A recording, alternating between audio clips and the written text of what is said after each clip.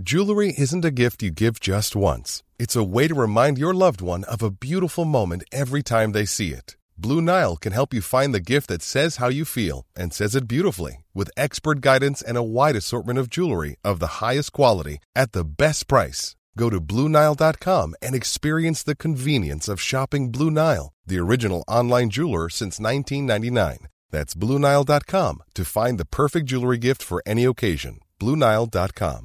Many of us have those stubborn pounds that seem impossible to lose, no matter how good we eat or how hard we work out. My solution is PlushCare.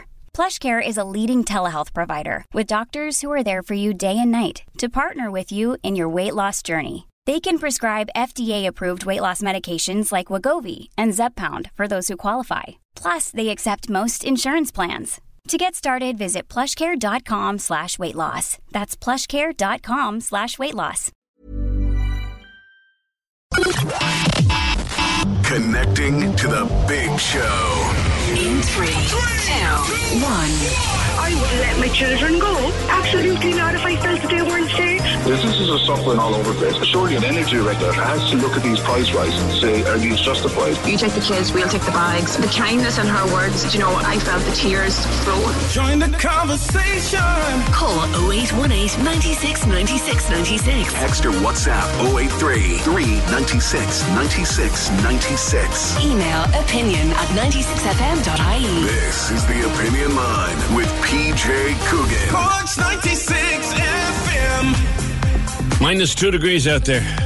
Cold, bright, gorgeous. Absolutely gorgeous. Bunch of schools closed, though, because there was some snow. Alan was on yesterday from Carlow Weather, and he said we were likely to see some snow in western areas, particularly, and he was right, as he usually is. There was some snow. There are some schools closed. I'll get to that in a little while. But first, I want to bring in Maureen Tuig from the Corks 96 FM newsroom. We've had some violence overnight, Maureen, in Carrigaline. Bring us up to speed. Good morning.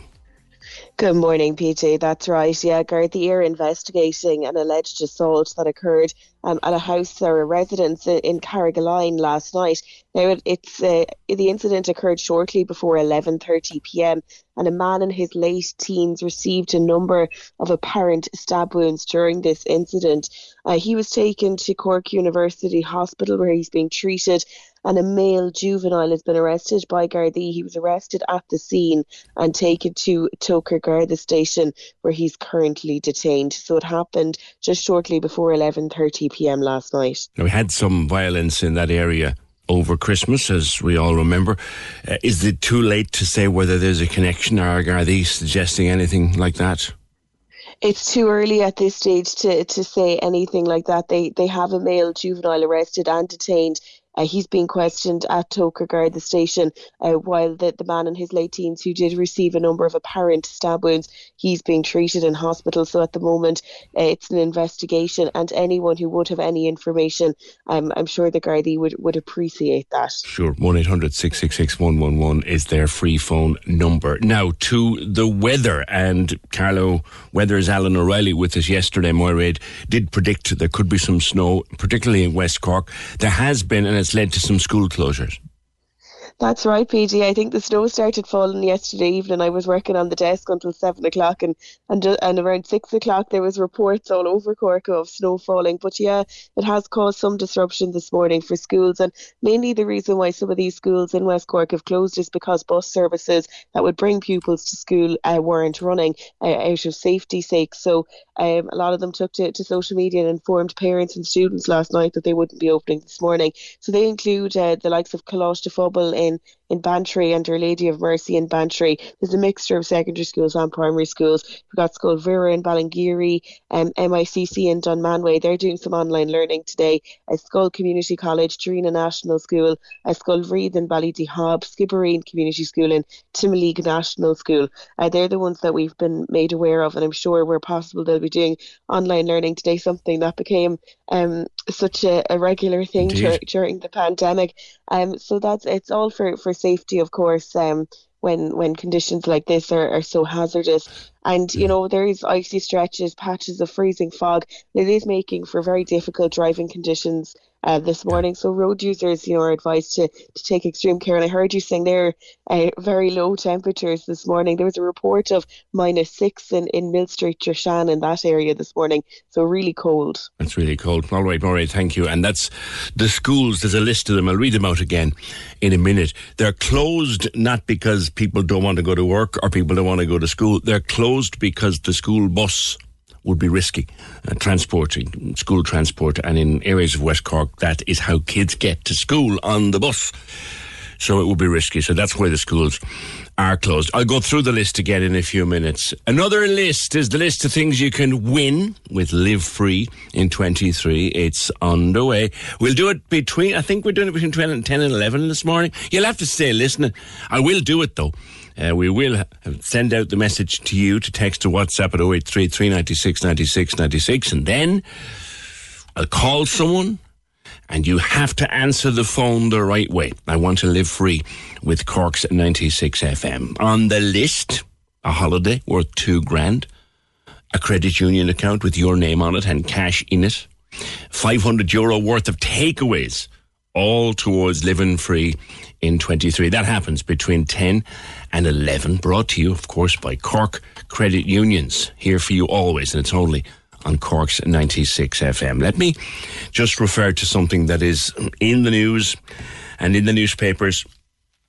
It broke yesterday as we were going off the air. Simon ran in at the start of his programme, and it was just too late. We'd shut down the microphones, but the news broke yesterday afternoon about the situation with poor old Christy Dignam, a man for whom I have great affection, a man for whom I had the privilege of getting to know just a little bit through working with him on a thing called the Song Collectors Session, Roy Buckley's wonderful concept, the Song Collectors Sessions. Christy and Joe Jewell used to play wonderful gigs at the Song Collectors Sessions, and I got to know Christy a little bit through being the MC there and chatting with him off stage and chatting with him backstage and having a laugh and a cup of tea, and do you know yourself, such a lovely, gentle, funny, honest fella who'd been through the mill and out the other side. And 10 years ago they gave him 6 months,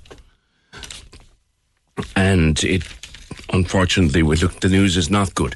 He's now in palliative care at home with his family. The Irish Daily Mail asks us to, or the Irish Daily Mirror rather, asks us to pray for Christy. The Sun quotes his bandmates. There are no words. We're devastated. Pray for Christy, says the Star. He's on all of the newspapers this morning because his ability to engage with an audience, and I saw it up close so many times, not at big stadium gigs, not at big marquee gigs, not in the Opera House. I saw it, one great memory I have, I saw it in Cheers in Fermoy, in Paul's place down there. His ability to come down off stage and sit on a bar stool, or sit on a little small stool there at a table and sing to the people around him. Crazy world.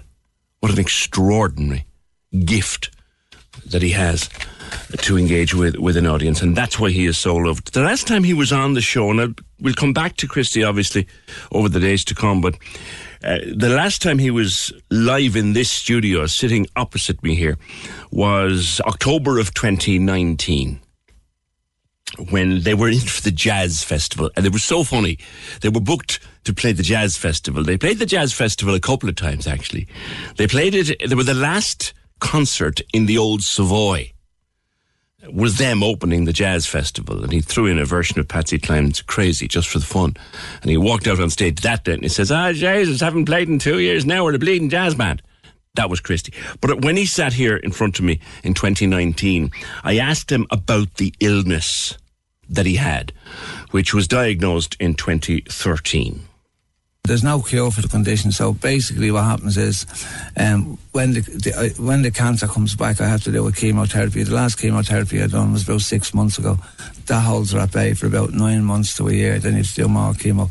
But every time you do chemotherapy, your cells start to recognise the drug and find ways going around it. So you have to find a new chemotherapy. So you're kind of battling all the time trying to keep ahead of it. I asked the doctor, he says, no, he says, they'll never find a cure for yours because it's not like a tumour where they can home in on one particular area because it's in my bone marrow. It's everywhere, you know. Yeah, I gotcha. So they can't you can't just kind of research like a liver or a kidney or whatever. It's great that it's under control, because you went through some fairly hard years. We nearly lost you a couple of times. Yeah, well, when I came out of hospital 6 years ago, they gave me 6 months and they told me about anything on my bucket list to do it now, you know, if I wanted to see anywhere, because they said, look, we give you about 6 months. So then when I started kind of getting a little bit better, we were doing a gig in Limerick, and I was doing a selfie with this girl, and she was coughing and spluttering beside me. And because with me doing so much chemo, my immune system is shattered, you know, it's compromised. So I got sepsis, and that nearly killed me, you know. So you're constantly battling stuff like that. But the farm is good in the moment, the health is good at the moment, and you were in the Marquee during the summer, and that was a super gig. That was one of the best gigs I've ever done. And I remarked to my wife that night, she was with me and my son, I said, I haven't seen Christy looking so well. In a long time. That was amazing, it was. Yeah, it was an amazing gig, and he is an amazing fella. And still with us, but there will be no more performances. And he is receiving palliative care and the love of his family at their home. And we're thinking of him, and I'm sending my thoughts. And through our mutual friend, Roy Buckley, I sent my thoughts yesterday. You guys ready? We're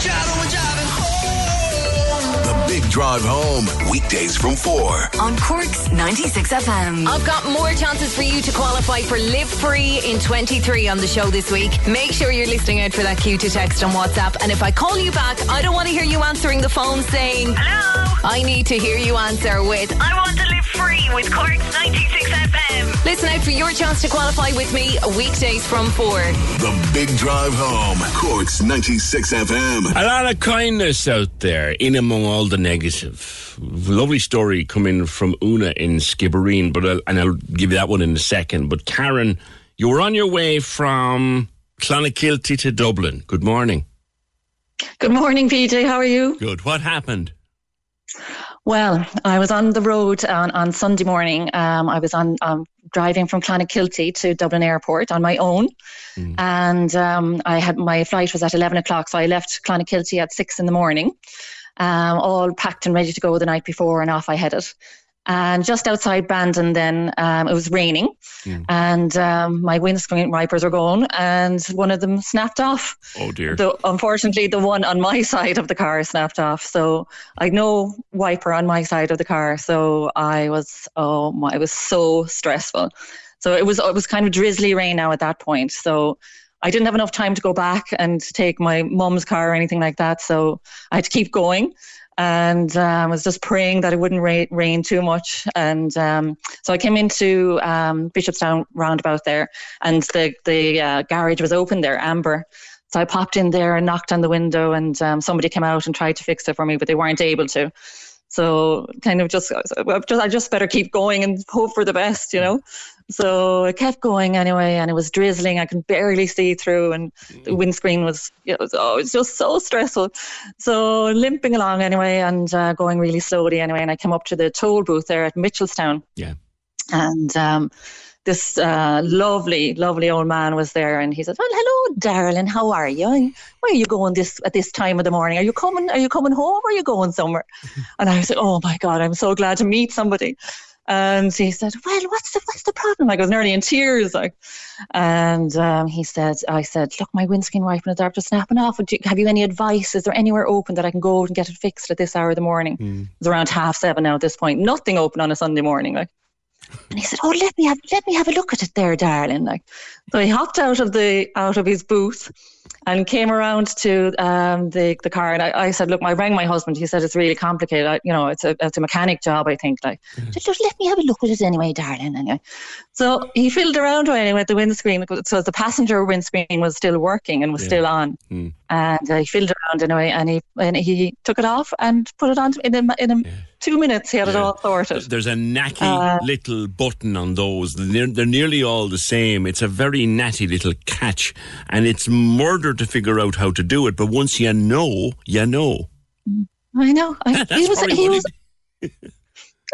it was unbelievable. I just couldn't believe it. Like, he was like an angel sent from heaven, you know, because I was heading off to, I'm in the south of France now, actually. I was heading off for my sister's big birthday. It's on today. And I had a boot full of presents, and I was all excited. I haven't seen her in months, And I suppose I didn't realise how much I really wanted to go until it was looking that I mightn't make it, I know. So and then he was like, no, I was trying to give him money. I was like, oh, please take money, have a pint on me. Like, no, darling, sure, I would do it for anyone. He was just, and the cars were backing up behind me, like, He didn't care. They were waiting to go through the toll, and he was just waving them off and saying, relax, like, he was just so nice, like. And on top of everything else, I'm actually type 1 diabetic. I see. So my blood sugars were going through the roof. I could see them going, I was going so stressed out, like, and he was just amazing. Good. Like, and I unfortunately I didn't get his name. I was just going to ask you. Yeah. No, I didn't. I'm enraged with myself, actually, but a big, huge thank you to that kind man who really, really went out of his way and wouldn't take anything for it either. Like, it's just so nice. Yeah. It's lovely. There are so many nice people out there. Thank you, Karen, for that story, and enjoy the big day with your sister. Yeah, they are fabulous at the toll booths, and they're all so friendly if you ever have a problem. I have a tag on my car, which means I rarely go through the booth. But anyone I know who has been through the booth, who's ever had a problem, like, you're fishing around for a bit of change or something, or like that story there, you'll have a problem. They'll try to help as best they can. Sheena, this is about electric cars. You were listening to me, I think, yesterday, talking to Conor Faulkner about them, and you have a point to make. Morning. Morning. How are you? How's everyone? I do really good. They look really nice, but I've seen a few near misses at schools when I've been waiting for my son in school and stuff, where I suppose, look, their kids, especially when he was in the primary school, he's only just got into first year, but where you'd be parked up early and you'd see the kids just coming across, and they'd be talking away to their friends. They'd look up and down and see no car, and just look, maybe their friend might say something, and they just look and look to them, and then start walking out onto the road, and sure, before they know it, then there's a car just jamming on the brakes because there's a kid after coming out onto the road. But it's like the kids can't hear it. Now, they're very silent. They're very quiet. Yeah, and I've seen ones where we'll say if people in a car park there now recently where there was a mother, actually, she was opening the boot, and the kids at the back of the boot holding it, like, while she was getting stuff out of the boot. But there was a car, it was an electric car, then reversing back. Sure, the minute she turned around, the car was nearly in front of her, but she didn't even look, because she didn't hear the car reversing back. But I remember at the time when I did see that, the few near misses at the school or right in Bishopstown, I remember actually ringing the principal and just actually saying it to him and say, I think some of the schools need to make the kids more aware. I know they do in different regards, but I think just a little bit more aware of the roads and the cars, because you can't hear them. Like, I had a narrow one here myself one morning, Sheena, a couple of years ago. One summer's morning, I was wandering in here to work, and like that now, I was coming down the road, walking outside the cars on my way to crossing the road, and this electric car reversed out, and I hadn't a clue, and I was completely unaware. Because I hadn't heard a thing. Yeah, I just think it's like, as I said, now I'm sure everyone at some stage has come across some sort of, or seen it, or have walked out and have like that near misses or whatever, especially with the electric cars. But I just think it should be a huge thing flagged for schools, like especially some of the schools and housing estates there. I see it now with the secondary school. He's in Bishopstown Secondary School, and I've seen it where I'm parked up early, and like that, all the kids are coming out and they're crossing the roads and everything. And like, to be fair, most of them are looking left and right. And then like that, they're distracted with their friend for a split second, or or might look up the opposite way again. And sure, before they know it, there's a car there, and poor parents are giving out to the kids. But sure, what can they, like? It's not the kids' fault. Do you think that electric cars should have some kind of fake engine noise in them? I think if they go below a certain speed, I think absolutely. And I think if they were below a certain speed, which would be the examples of going through a housing estate, going into a car park, petrol station, all those small areas where you would have low speed, you would have a smaller speed. I think there should be something that comes on in the car, because it's only a matter of time before somebody's going to get knocked down by one of them. Or again, the elderly, sure, like there's some of the elderly there, like they're trying to cross roads, and it's just so dangerous. Like, and as if they look lovely, everything. Or at least if you've and they're the way to go if you're to listen to the experts. We will all eventually drive electric. Yeah, but I think I think for housing estates, and as I said, maybe if they go, maybe when down the road when they are being made, if they were going under a certain speed, that there would be something, or for reversing. There's no noise for reversing. Yes. You know, like if you're in a car, a truck has a bleeper, like. Yeah, if you're in a car, it's probably beeping to tell you you're getting close to a car behind you. But sure, that's of no benefit to anyone walking out or anyone doing anything to a car. That's true. The beeper goes off inside the car, not outside it. Sheena, thank you. Pause for thought. Electric cars, there's more of them out there. As we were saying yesterday with Conor Faulkner, they are the way forward. Yes, they're a little different in how they drive, but they're silent or virtually silent. And Sheena is making the point, look, they're grand, they're the way to go, but you can't hear them. So you could get caught and someone, she's seen near misses. I'm sure we all have.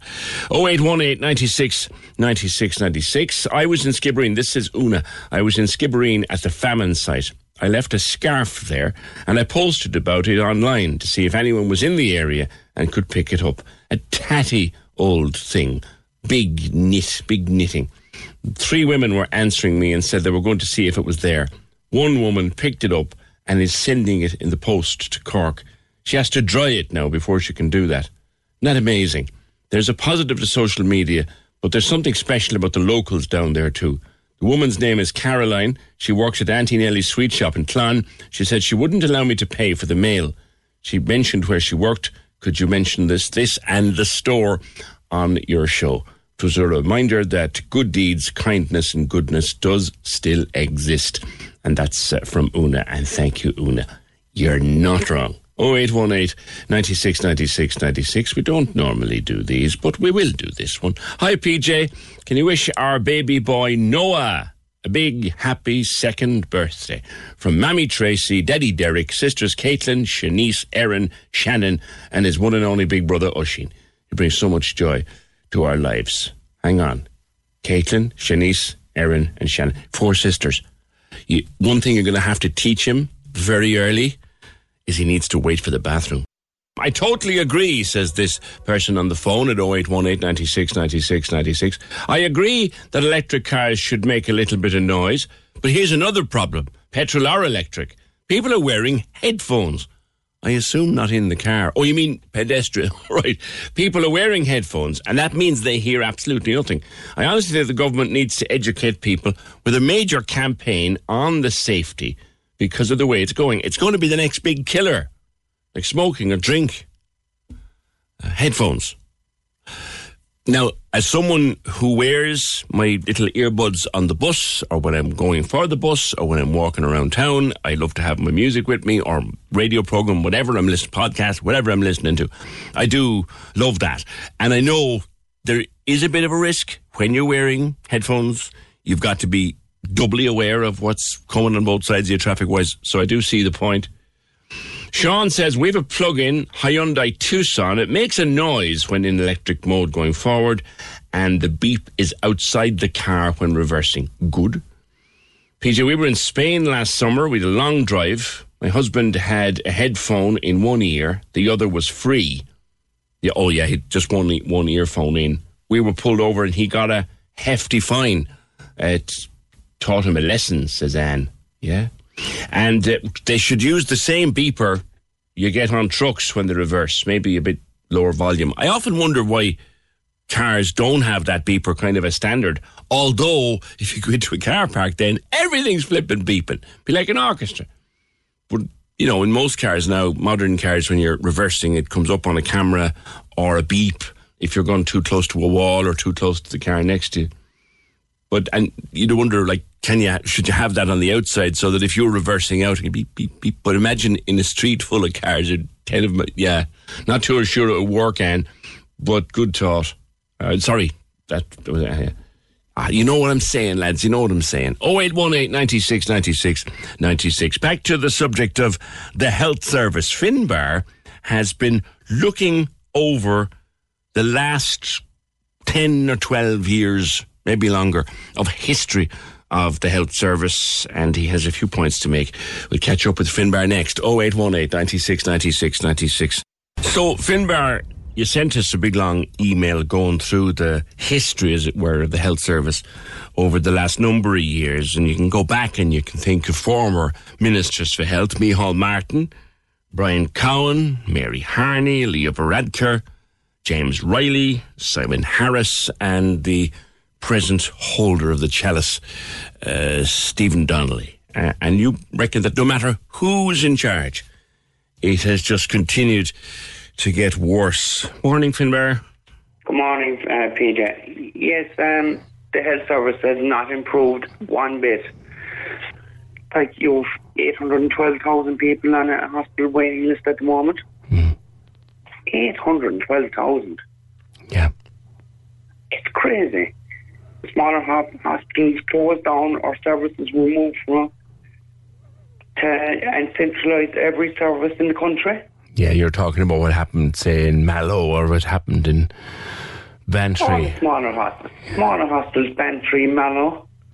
All this happened at the time Fianna Fáil were in power, and the Troika came to this country. Fine Gael to go over the public finances, and when they went into the Department of Finance, they found that there was no money there, and they centralised all services. They set the groundwork in 2011, 2014 to centralise all services in larger hospitals. Well, there's a certain amount of medical science that says that a number of very large, what they call centres of excellence, is the right way to be, and all the other areas would feed into that. So there's a bit of science there too. I know there's probably a bit of science there, PJ, but like Mallow, Bantry had perfectly viable services. A&Es, and they were carrying out operations in the smaller hospitals, and all them services were removed. They were all removed from the service. Like, I was very ill 2006. My first surgeries were done in Mallow, 9-hour operation. All my treatment now is centralised, gone into hospitals in Cork. Like, I'm living in Mallow, and I'm passing Mallow Hospital to drive to Cork. Where is the sense in that? Well, I have to say, I drive past Mallow Hospital, I suppose, once a month. And when I see no emergency department, I have to say I agree with you there that a hospital in a town as important as Mallow wouldn't have an emergency room. It makes no sense to me. And I know the medics will say, well, the centralisation of things is good science and all that, but it doesn't make sense to me, and I'm sure it doesn't make sense to you either. It doesn't make sense. It does not make sense. Like, things are getting worse. Like, PJ, we have nurses, we have doctors, we have GPs, right? In this country, they're demoralised. They are demoralised every day they face into the health service in this country. There's young doctors and nurses training at the moment. I was talking to a girl the other night. She's just finishing off her time. And she told me, she said the very minute she have her training done, she is leaving this country. Now, there are some who believe, Finbar, that she should have to commit to working here for 2 to 3 years before she's allowed to do that. I don't agree to that. The government, the HSE, they do not value the people that are going to the health system at the moment. They don't value them. Yeah, but it costs €400,000 to train a doctor, and then they go on a plane. Would it be not right to ask them to give 2 years in our system? I don't think so, PJ, into a system that's broken. The system is broken. Yeah. The system is completely broken. Like, you don't have an ambulance service. They're waiting 2 and 2.5 hours for an ambulance. Well, we had a doctor on the show last week, Dr. Lisa, who said that it was such a serious situation in her emergency department that they had run out of trolleys, and that the ambulance trolley was the only trolley they had for the person until they could get admitted. So that's how serious it is now. That's how serious it is. And what's happening then with the ambulance, that ambulance then has to wait in the hospital and that trolley becomes available. Correct. So that's taking another ambulance system, an ambulance out of the system. Like, it's not rocket science. That's just the point. It seems to be rocket science because these problems are around since the times of Mary Harney. She was the one who said that the state of trolleys was a national emergency. James Riley said we would never see 500 a day on trolleys again. Every minister along the way, including Fianna Fáil and Fine Gael ministers and Mary Harney, who was PD and then independent, they've all said, I'll fix it. None of them seem to have been able to. So what do you think is the solution, Finbar?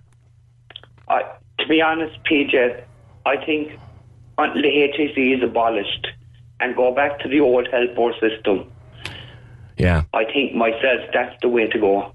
Because, to be honest with you, the HSE are after going in there and they're after making things a whole lot worse. Yeah. Like, they are after making things a whole lot worse. But, like, Ireland has never caught up in healthcare since the Troika came to this country. And that is my point. Yeah. Like, also, like, you look at statistics come from 2011. How many hospital beds have been put into the system? How many have been taken out through reconfiguration? It is staggering. Like, we have a situation in this country at the moment. There's 290 critical care beds in the system. Yeah. Best practice states there should be 350. 350. Well, we had more hospital beds in this country in 1981. There was. And, like, there was more hospital beds in 1981 than there is today. And the population is after growing. We have an extra 70,000 people from Ukraine in this country, through no fault of their own, seeking refuge, okay? Now, them people are going to need medical care. Yeah. They're going to suffer the same fate as the Irish people are currently suffering at the moment. If you were Minister for Health tomorrow morning, Finbar, what would you want to do first? I'd abolish the HSE. Okay. I'd abolish it because it seems to me it's top-heavy with administration. There's layers and layers of bureaucracy in the system. Yeah. It is top-heavy with administration. You can't get a hospital appointment, you can't get a doctor's appointment now at a GP surgery or waiting a week or 2 weeks to see a doctor.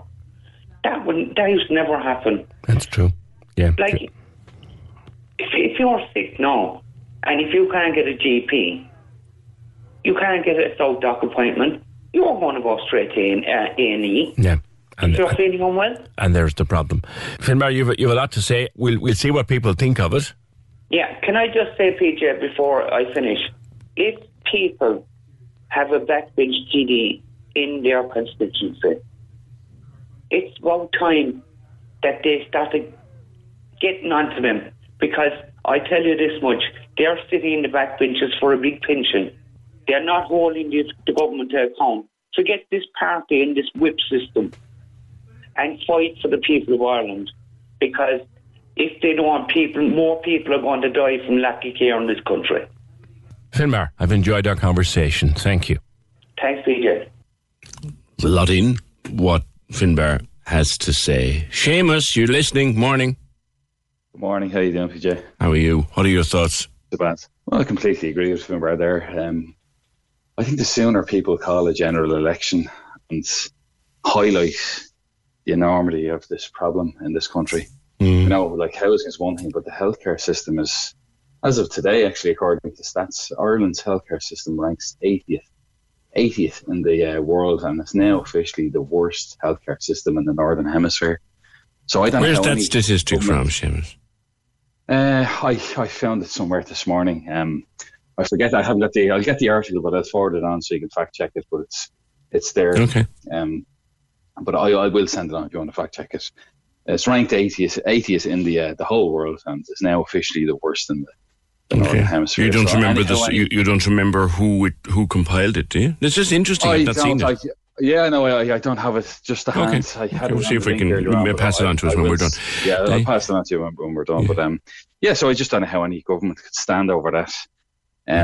You know, at the end of the day, like, everyone needs access to healthcare. It's one of the, the fundamental services that, and we're in the Western world. We don't need to kind of qualify our statements when we talk about our healthcare. We're supposed to be one of the richest countries in the world. That's just the fifth big figure, really. It's also fair, I suppose, to say that at this particular point in time, and let's make that very clear, at this particular point in time, there are delays in healthcare across the EU.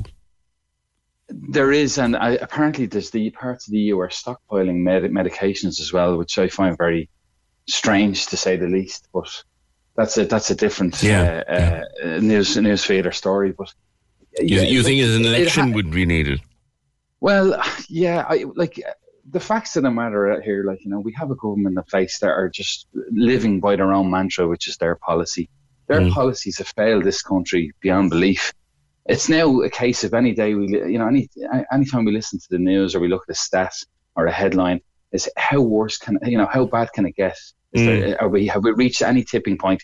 But it's getting so bad now that there seems to be no tipping point or leverage or ceiling on how bad things can get in this country when it comes to housing and healthcare.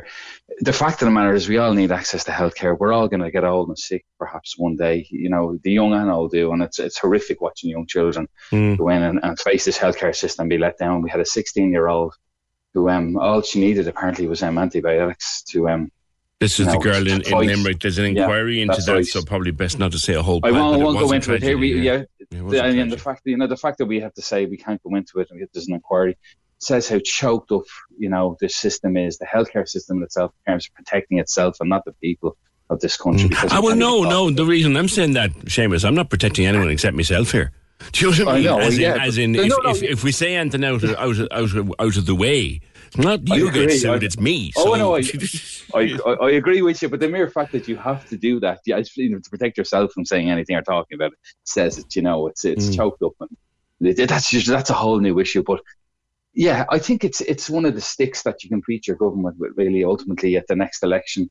I'm not saying that any of the parties that get into power next time around are going to fix it all, but we certainly need a complete change of government. And the electorate out there, when it comes to voting of the voting card, if you don't like what's in power, remember you have to take those 5 options, and those 5 options must be different to what's in power. There's the thing, Seamus.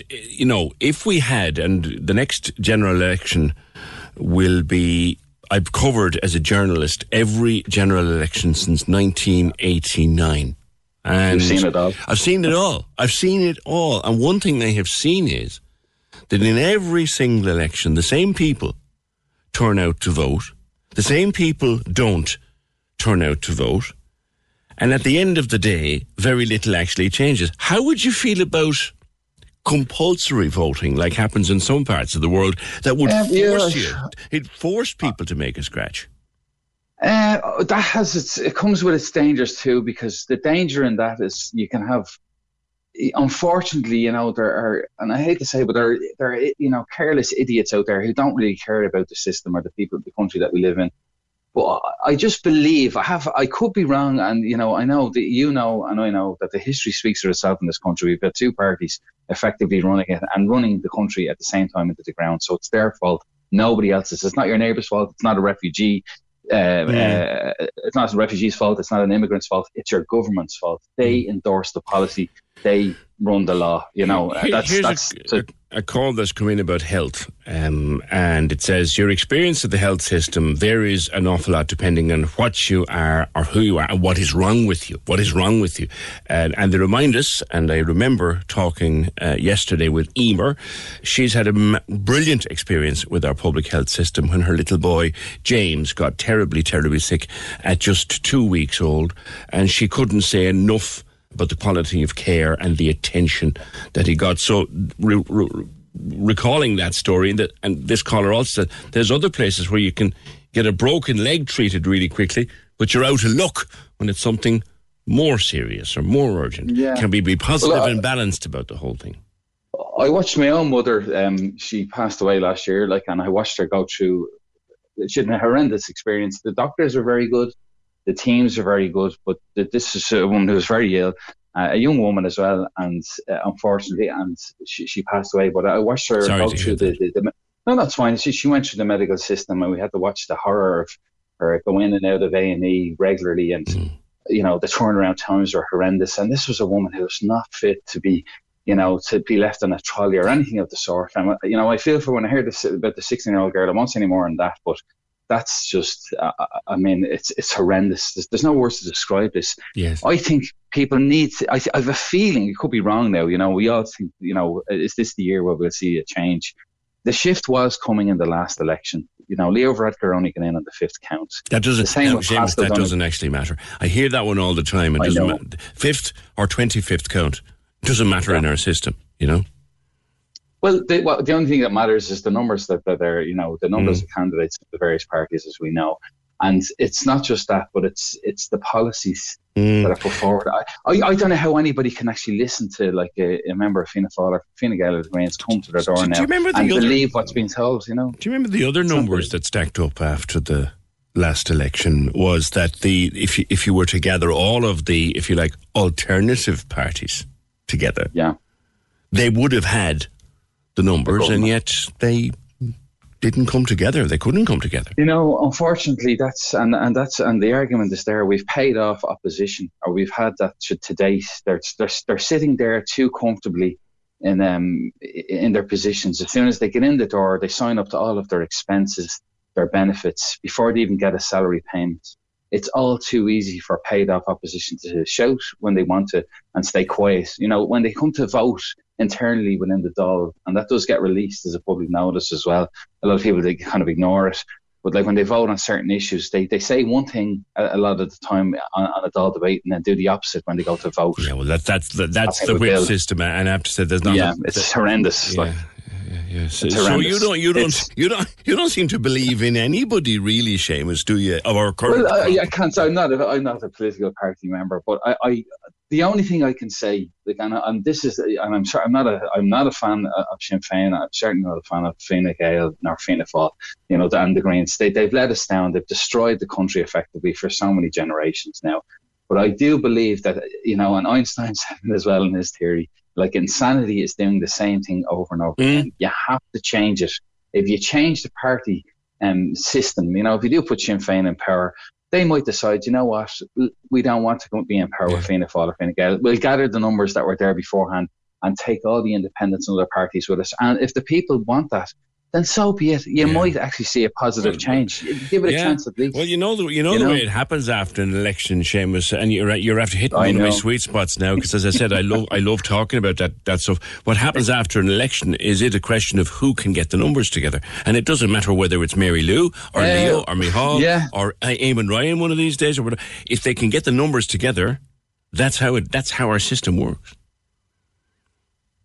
I think, to be honest with you, would you happen to think that, with a lot of young people now, given the state of the country and what the experiences they've had over the last number of years, I think there are a lot of former Fine Gael and Fianna Fáil members who've jumped ship in their line of thought now, and I have a feeling that they may just opt for something different. Don't forget that.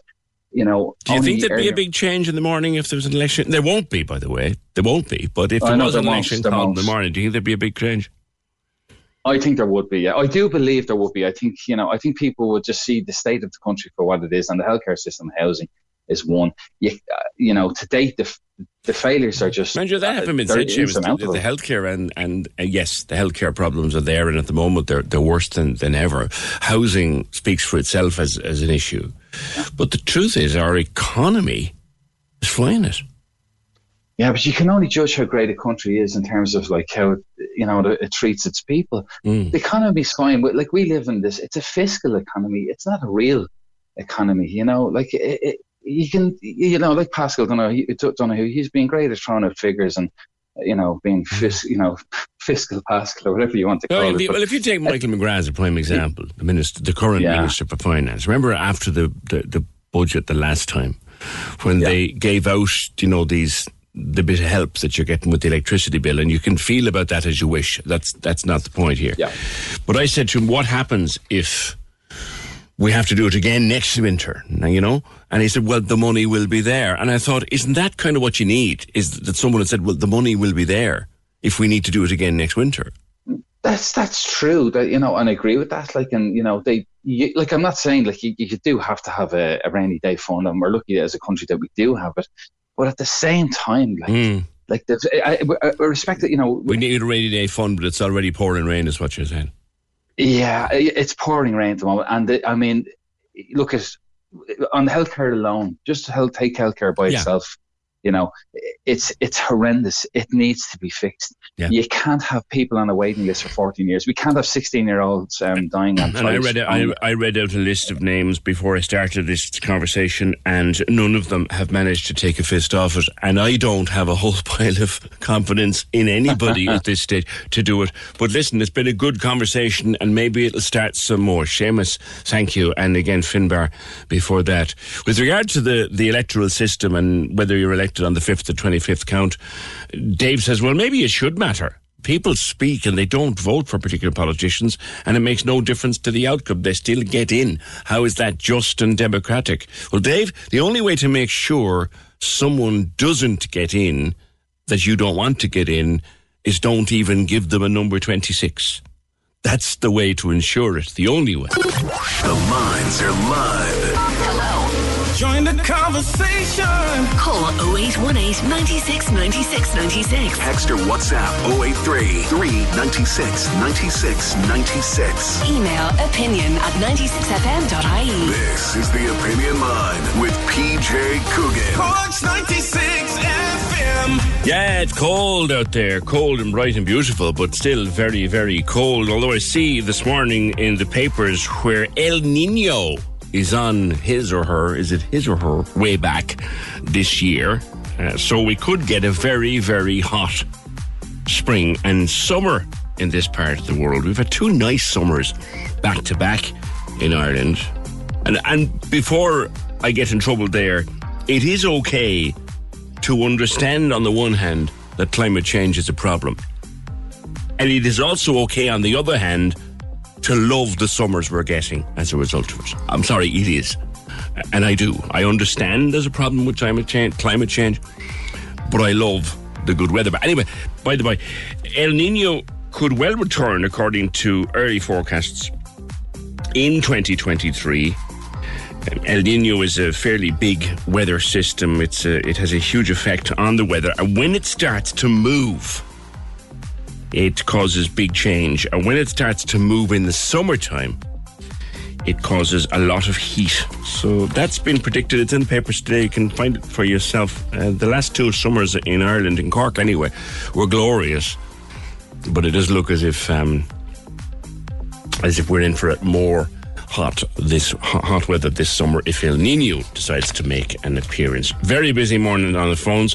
Francis and Christine with me shortly, but first Ian. And staying with the subject of road safety and electric cars and whether they're safe, and all people wearing headphones and how dangerous that is.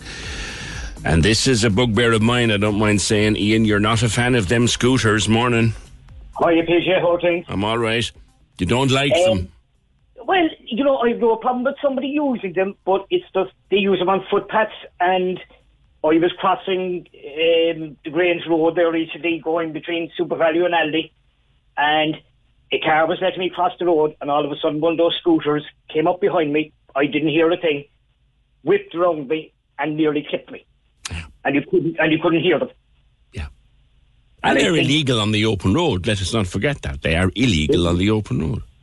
Well, to be honest, I'm not sure of that now, but this it's one true. was on the They're not legal on the open road as yet. Right. I didn't know that, but the thing is, they're so silent.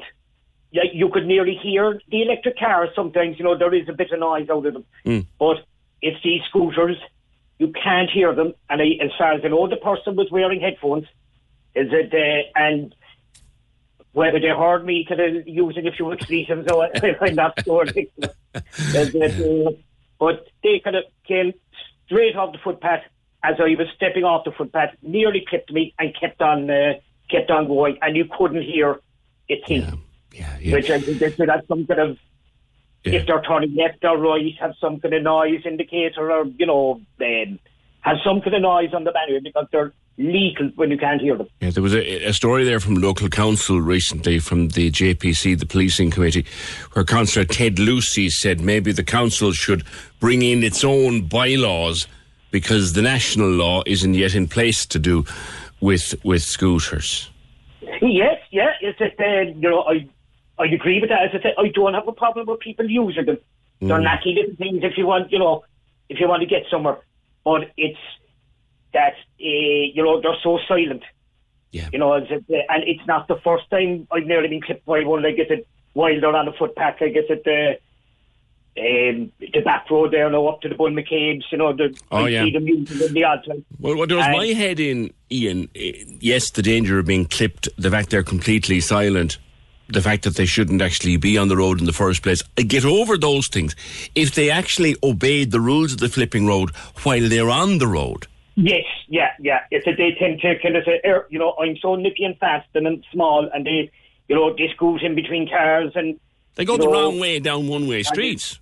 Yes, yeah, does that as well. Like I said, I haven't really noticed them in town now, but I see them a lot in the Grange area. Might be the same person or one or two people, and they're on the road, they're on the footpath. They'd be on top of you in 2 seconds. It's true. We were talking to John here, who was knocked down last summer by one. He got off a bus and knocked down, flattened by one of those scooters, and he's only over it since. Ian, thank you. 0818 96 96 96. Yeah, those are still illegal on the open road. There's legislation going through the House, in reverse, of course, probably, but it is. But they are still illegal on the open road. Christine, another hazard. Morning. Good morning, PJ. How are you? Good. Yourself? Good. I'm good, thanks. I'm good. Do you know what I brought to your attention now? Like, by Looney's chip up there up Mayfield. Yeah. My husband said we're coming up the other way, and the bus was stopped on the other side of the road. Yes. There was this boy, I suppose he was 12 or 13. He got off at the bus and texted on the phone, and he's hood up, walked straight across the road, never looked right nor left. Out from behind the bus? Out behind the bus. Mm. And I thank God my husband was travelling slow, because he was very, very near the young fella. Yeah. It's very dangerous, right? I can remember learning in school, Christine, never walk out from behind a bus. I remember ads on the telly. Never walk out from behind the bus. I wonder, do youngsters learn that anymore? I don't think they do, I don't really think they do. Like, I mean, we should see the way he walked across the road now. Texting on his phone. Never looked right nor left. Straight across the road. Yeah. And we were very, very near to tipping him. Yeah, and of course you'd have been at fault, because the driver is always in the wrong when there's a pedestrian involved. Christine, thank you for that. Can't believe you're flagging electric cars as if it's the primary danger. It's only a drop in the ocean compared to the kids blatantly crossing the roads, gawking at their phones on the way to school. Electric cars can be dangerous, obviously, but schools not enforcing no phones rules, crossing the road. Sure, that's incredible. My kids have been warned, if you cross a road, even with the phone in your hand, it'll be going in the bin. Was that you or the school who warned them that? Any parents not monitoring this rampant behaviour need to wake up before your child is killed. Also, drivers approaching as the kids cross are very possibly also looking at their phones. These people need to be fired into jail and treated even more seriously than drunk drivers. If they're listening, shame on you. You think we can't see you texting, but we can. Stop texting and driving before you end someone's life. And that is from Noel. Yeah. Texting while driving are the actions of an idiot. There's no need to text while driving. Had this conversation with Conor Faulkner. Now your modern car that bonds with your phone can do anything short of make you a sandwich while you're driving. And the more ability we give to the car, the more distractions there are for ourselves. To 5, you say, lads. Marie. Hello. Hello. On cyclists and or scooters, was it? No, on scooters. Yes, go ahead. Yeah, I just think that the children should be wearing yellow vests. They all have dark clothing and you can't see them. And they're on the roads and on the country roads. And also, I think it would be a good idea to have a bell on the scooter. Yeah, like we used to have on a bike. Yeah. Yeah. I think, so that's just what I wanted to say, that they should wear the yellow vests. Yes. Yeah. They're not even supposed to be on the open road under the current law. Well, out in the country here, they are around the roads, you know. Yeah. Children will scoot away. And but I think the yellow vest is the important thing. That's a fair point, and maybe even a bell. Marie, thank you. 0818 96 96 96. I won't say where I saw this because I don't want to identify the company in case they have taken note of it and changed it. But I remember a few months ago on social media, there was a platform, one of the platforms, there was a video, and it was an ad for a scooter company. And the ad was filmed with the scooter tackling a steep hill. And the ad was how efficiently the scooter dealt with the steep hill. And how good, you know yourself, right? Except the steep hill in question was a one-way street. And they were going up t'other way. Blatantly, in an advertising video for their product, they were going up the other way, up a one-way street. I messaged them on that platform and I said, lads, are you aware that whoever's riding the scooter in this ad is breaking the law? I never got a response, but I haven't been able to find the video since. 0818 96 96 96. Lots to come back to, and I will, I promise. But OCD, obsessive compulsive disorder. For many people, it is just an obsession with keeping themselves clean, with washing their hands, with washing their hair, with doing things over and over again. Like some people will put the light on and switch it off 10 times. Some people will check the lock on the front door 10 times. They'll get out of the car 3 or 4 times, check the lock on the door. It's all a kind of compulsive obsessive disorder. And there's many people living with it at various levels. We say, oh, I'm a little bit OCD about that, you know. But if you have real OCD, it's a problem. It dominated Stephanie's life. Almost destroyed her life. Now, she's on the mend, but she's still dealing with it. I'll chat with Stephanie next. Here's a cool fact. A crocodile can't stick out its tongue. Another cool fact, you can get short-term health insurance for a month or just under a year in some states. United Healthcare short-term insurance plans are designed for people who are between jobs, coming off their parents' plan, or turning a side hustle into a full-time gig. Underwritten by Golden Rule Insurance Company, they offer flexible, budget-friendly coverage with access to a nationwide network of doctors and hospitals. Get more cool facts about United Healthcare short-term plans at uh1.com. There's never been a faster or easier way to start your weight loss journey than with PlushCare. PlushCare accepts most insurance plans and gives you online access to board-certified physicians who can prescribe FDA-approved weight loss medications like Wegovy and Zepbound for those who qualify. Take charge of your health and speak with a board-certified physician about a weight loss plan that's right for you.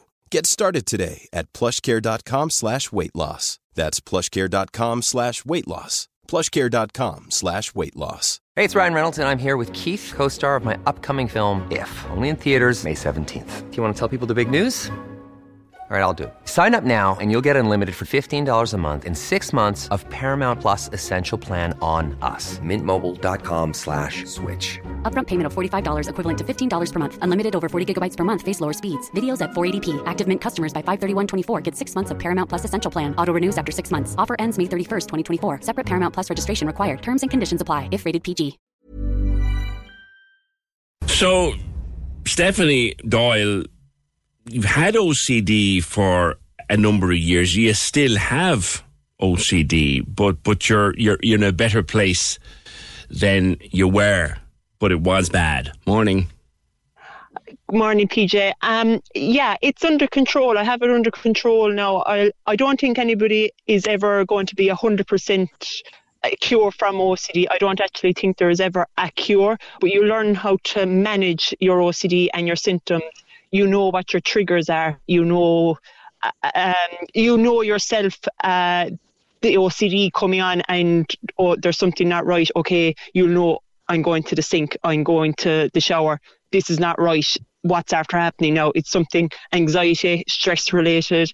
I could say I'm 75 to 80% there. But what I really want to say is I'm able to live my life now. I wasn't a couple of years ago. I wasn't this time last year. I wasn't able to live my life. Can you remember how or when it started, and how bad did it get?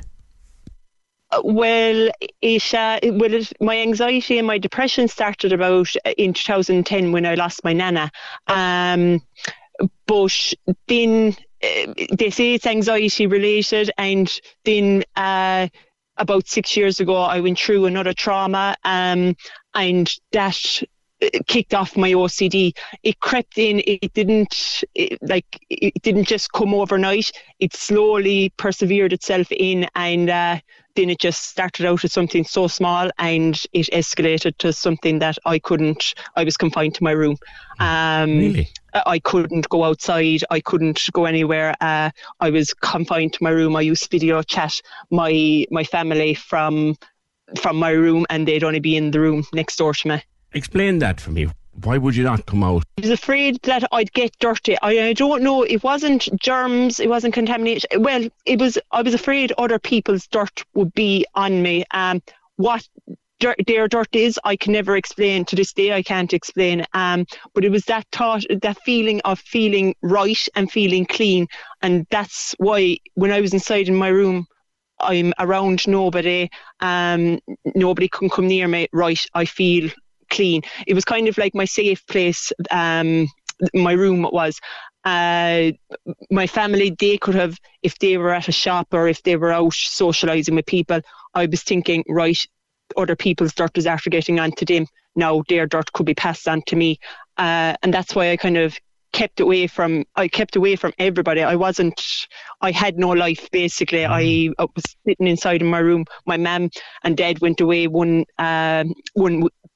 for 2 nights or a night or two, and my mum made me a packed lunch. I didn't go to bed that night. I stayed up all that night because I couldn't go down to the shower because the hallway going down to the shower wasn't clean. The ensuite, it wasn't clean enough for me, even though it's spotless. But for me, it wasn't clean enough. I needed to have it clean before I go into the shower. Showering and washing is obsession an unfair word? No, that's exactly what it is. It is an obsession. Yeah, that's exactly what OCD is. It's an obsession and a compulsive. You need to do the compulsion when you feel that, okay, I need to wash my hands. It's not just wash my hands for like a normal person. It's I need to wash my hands for about 15 minutes. I wash my hands until they started to bleed. Yeah, my hands, if they weren't bleeding, I felt, okay, the other person's dirt or whoever's dirt is on me. Okay, it's not off because my hands aren't bleeding, basically. Is it true that when you get out of the shower, having spent God knows how long in there, you would then reach for a bottle of sanitizer? Yeah, I used to go through bottles and bottles of sanitizer. Like, this is the stuff now that during the pandemic we were cleaning our hands with 10 times a day. You were rubbing this all over your body? Yeah, and on my face, my hair, anywhere. I was putting it on because I wanted to feel clean. And no, it destroyed my skin. No, my skin is okay now, but it was destroying my skin. My skin was all dried out. But if it wasn't stinging me, I wasn't happy because I was like, okay, I'm still dirty. It needs to sting to make sure it's working. Yeah, I used to do that after every shower. I used to sanitize during the day. But especially before I go to bed at night, I couldn't go into bed at night unless I had completely covered myself in sanitizer. And then I could put on my night clothes, or then if my night clothes touched off something coming up the hall, right, I have to change my night clothes. And my night clothes, I could go up and down the hall about 10 times because I I'd have to keep changing my night clothes until I went down the hall that time and washed my hands without actually touching off anything coming up. So you'd pick out a pair of pyjamas and you'd be bringing them back to the bedroom, and they might brush off the wall of the landing, and they have to be changed. Yeah. Wow. Yeah. I could go through, like, the washing, or the washing was cruel. Like, I could go through 5 or 6 pair of clothes during the actual day, and then as I was getting ready for bed, I used to go through about 5 pairs of pyjamas at night. That's what I used. Before getting into bed? Before actually even picking out the one that, right, you're going to bed with this one. Now, apart from the massive electricity bills, and I'm not being flippant here, that's no way to try to live, Stephanie. Where did you start to get help for that? Well, I've been attending a counsellor for my anxiety and depression for a long time. I've attended a couple of counsellors, but then when my OCD started, I started attending a psychiatrist as well.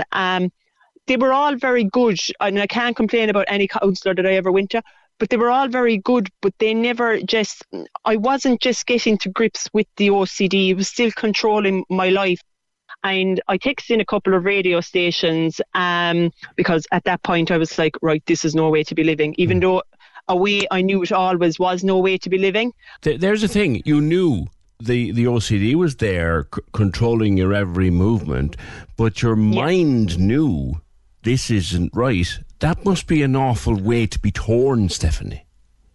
It was like it's an invisible bully, basically. It's a bully that's in your head. And yeah, I was aware of it, and I was aware that this was going on. I was aware this isn't right.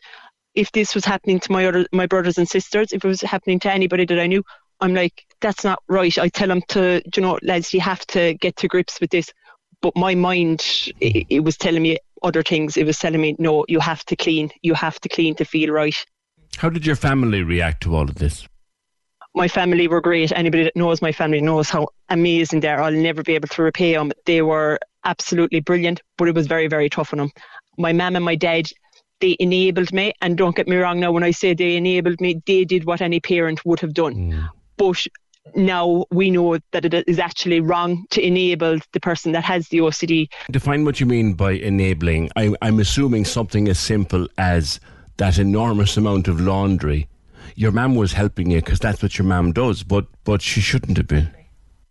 Yeah, my mum, okay, if I had 5 pairs of night clothes, if I had only 5 pairs of night clothes, I'd need night clothes for the next night. But my mum was washing them for me, so I could go through the 5 of them again the next night. But if my mum didn't wash them for me, I wouldn't have the night clothes, so I'd only have to wear the 1 pair of night clothes. I'd have no other choice, basically. Right. So she was trying to help you in her own mind, but actually she wasn't. That's a strange thing. That's exactly it. I couldn't I couldn't make a cup of tea. My mum used to make a cup of tea for me. She used to pour the milk for me. She used to make me a sandwich. She used to put the ham in because I couldn't touch the outside of packages and stuff. And my mum used to do all that for me because I felt that she was clean enough. But if it was my brothers and sisters, I'd be like, no, I don't think they're 100% clean. So my mum was enabling me to do. She was helping me get through this like any parent would, but it was actually the wrong thing to do. And what should she have been doing? Because should she have been saying, actually, no, Stephanie, I'm not doing it for you? Should she have been saying that? Yeah, but at the time, if she said that to me, I'd say, right, I'll just go without it. Yeah. Now I know it's the wrong thing to do. It's actually, you have to put in so much work. You have to get out of your head and say, right, I'm going to do this. If you have to wash your hands after making the sandwich, if you even never eat the sandwich, at least you're after doing the first step and you're after, right, I'm after making the sandwich. So tomorrow I might eat the sandwich. Tomorrow I might wash my hands again after it. You have to put in a lot of work and it takes baby steps. Yeah. I'll tell you, like even going out, I used to love a night out with my sister and my brothers, and everybody that knows me knows how much I'd be out every weekend, right? I stopped going out. I couldn't go out with my sisters and my brothers. Now I go out with my sisters and my brothers, but what people don't know is I could spend 2 hours when I come home in the shower scrubbing, trying to get whatever dirt I felt on me. But the thing I need to take from that is you went out. You went out Yes. and you lived a bit, like, you know. You mentioned that you went through a lot of different counsellors until you found the right one. Did some counsellors say to you, well, Stephanie, there's a lot of work here and you need to be prepared to put it in? Well, for the first couple of counsellors, they were all very nice to me and they were very understanding. But for me, I'm the sort of a person that you need to tell me something that I don't want to hear to say, right, this is going to give me a kick in the ass, basically. Yeah. And my mum Googled EMDR because somebody was after texting it into the radio station and they said EMDR worked for me. So my mum Googled it and we got a counsellor in Limerick that did it. Now, EMDR is eye movement desensitization and reprocessing. I have to say, I've never heard of it. I've never heard of it either until that lady texted in because I felt cognitive behavioural therapy wasn't working for me. Now, it turns out I actually never did EMDR. It was actually always cognitive behavioural therapy that worked. But my mum Googled it and this lady in Limerick came up and when I went in there was World War. That's what there was. We didn't see eye to eye at all. And she said something to me that day that I wasn't willing to put in the work and that clicked with me and I'm like, no. Mum begged me to go back and I said, no, I'm not going back. But when I came home that day, I didn't sanitise. I went to bed. I went for my shower and I came up and I went to bed that night. I had one pair of pyjamas. I didn't sanitise. And that's the way it has been since this time last year. That was after one session where the counsellor said you need to be prepared to put in the work. You kind of got cross and said, I'll show you. Yeah, as she says now, like we joke about it now, like I'm quite a stubborn person, so I kind of was like, exactly, I'll show you. I am willing to put in the work. You don't know me like I am. Now, she explained after that day she was talking, my OCD was talking to her. My OCD was making every excuse possible. So that's what she said. I was talking to your OCD and I was trying to bully your OCD back. And that's exactly what she did. And my life has changed because of her. That's what it has. I'm able to live my life now. As I said, I'm 75% there, but you have to work every day at it. Talk me through a typical day, Stephanie, and how you get through with your OCD, how it bothers you during the course of a day.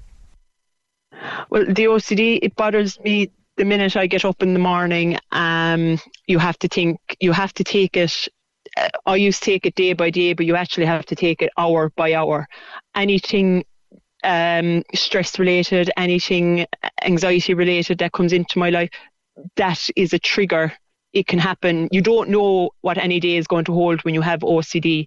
When you get up in the morning, I have to say, right, don't let OCD win. I have to externalise my OCD. I'm constantly talking to my OCD. If anybody heard me, they'd think I was going mad. But if I don't externalise my OCD and say, right, I'm not doing this today, basically, it'll take over. It takes over your head. I don't want this to be an uncomfortable question, but is it a struggle to stay away from the sink? It is. You have to constantly fight to stay away and not give in to the compulsion. That's what it is. It's always a struggle. I don't think anybody, as I said, I don't think anybody will be ever fully cured of it, but you have to learn to live with it. And I'm able to live with it now, and I'm able to live my life. But it is, it's like an addiction, basically. Yeah.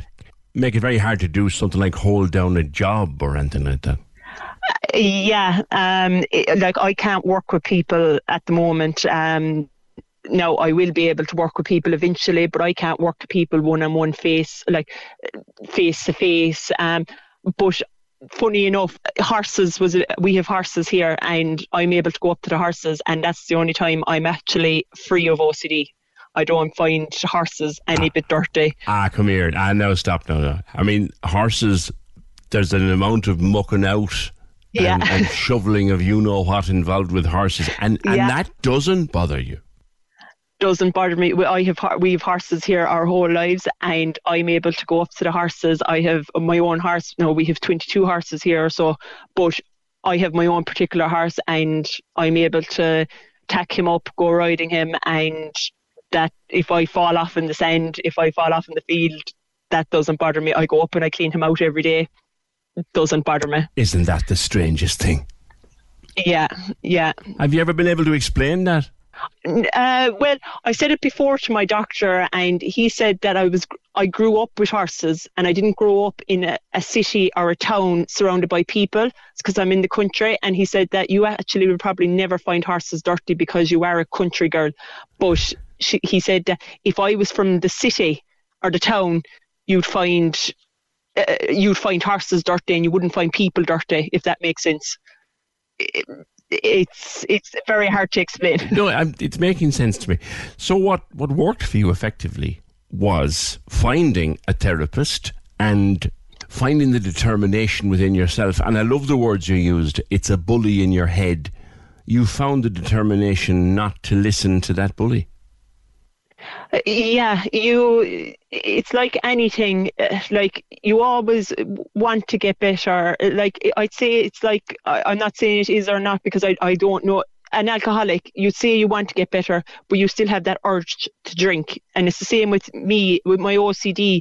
I wanted to get better, but I still wanted to feel at ease. I wanted to wash my hands, because if I wash my hands, my anxiety would ease down and I wouldn't be having to panic about, what dirt is on me. And that's exactly until I figured out I can't live without my mum and dad. If anything happened to my mum and dad, I could not live without them because they were such a support network for me. I couldn't live without them, so I needed something. Right, Steph, you need to take control of this, basically. It's great that you have and that you're doing so well. Stephanie, thank you for talking to me. I think there's a lot of people struggling quietly with OCD, maybe not at the level you have it, but they are struggling with it, and I think your story will help them. Well, I just want to raise awareness that things will get better. As I said, I was in a really dark place. I was crying to my mum and my dad, saying that I didn't want to be here. I can't continue like this. And if I said this time last year that I'd be on the radio talking about my OCD to try and help other people, I'd say, you're mad, Steph, stop. But yeah, things do get better, and just to keep trying and try different things, try acupuncture, reflexology. They all ease, they calm you down, basically. They give you a relaxation, and it might only be for a few minutes, but things will get better. But you just have to keep trying and keep putting in hard work. Like, you have to put in hard work every day. That's what you do. I wish you success with that continued hard work, Stephanie. Thank you. Thanks, PJ. Thank you. Cheers. Have a good day, Steph. Interesting. She had an awful life she had from it, and she still has to battle every day, like she said, to stay away from the sink, because if she goes to the sink, she'll start washing over and over and over and over again. Do you know anybody with this? Have you been through it yourself? Have you found anything that works to keep it at bay? Do you struggle with the obsessive compulsive disorder being suffered by a loved one? Give us a call. We'll look into this one, 0818 96 96 96, because just to go by what you hear, there's a lot of it out there. Right, it is that time of the morning. Your chance to take part in Live Free in 23 with Cork Credit Unions. You need to text or WhatsApp now to 083 396 96 96. I will then pick one number and ring that person, and you need to answer the phone. Don't be saying hello now, right? Don't be saying hello. You need to say, I want to live free with Cork's 96 FM. I want to live free with Cork's 96 FM. You answer the phone with those words. Don't mind your hello, PJ. Don't mind your hello, I want to live free. No, it'll be no hello. The words will be, I want to live free with Cork's 96 FM. We're looking for your entries now. Live free in 23. Oh my God! With Cork Credit Unions. Here for you always. Spending money. Cork's 96 FM. And we nearly had a heart attack yesterday when we went to call our qualifier because she couldn't find her phone, and then she had the child in the buggy and she was trying to get the child out of the buggy, and then she tried to ring us back. Oh, stop it. But we got it eventually. Let's see where we're going here. Let's get a line first of all. There we go. Now, what's this number in front of me? 3 Right, don't say hello, whoever you are. Don't say hello. Don't say hello, but answer the blasted phone. Don't say hello. Don't say hello. Don't say hello.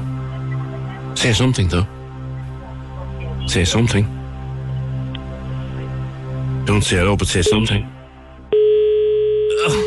Okay, we'll try again. That sounds like it went to voicemail. Let's try it again. Here we go. Same number. 5, 3. Okay. Please be there. And please don't say hello. Please don't say hello. Please answer the phone.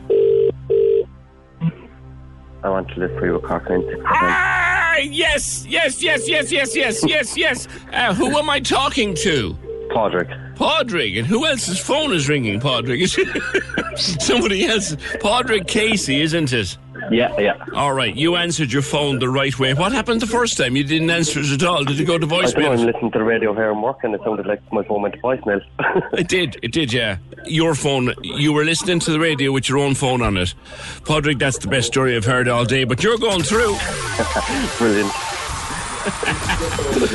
So you could use all those. There's a radio on now, and there's a little bit of a delay behind us. That's what's going on. Padraig Casey, stay with us there, and we'll put you back onto the lads. We get a few more details off you. But you are our latest qualifier on Live Free in 23. John, I just qualified. You just qualified. I swear. You've qualified. You're through. You're qualified. All right, put you back to the lads. Stay there now a second. All right, that's Padraig Casey. He has qualified. He is going into the draw for a holiday, €2,000.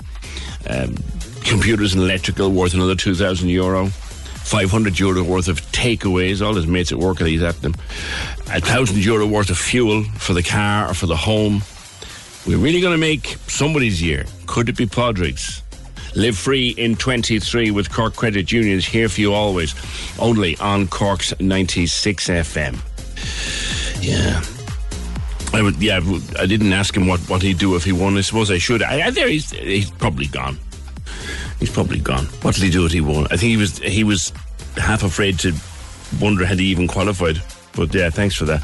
0818 96 96 96. Right, let's go back to some of your comments on our earlier topics of conversation, because you have been busy this morning with politics and a change of government, and whether there should be a change of government or should not be a change of government, and who is eventually going to sort out the health service, if anybody can sort it out.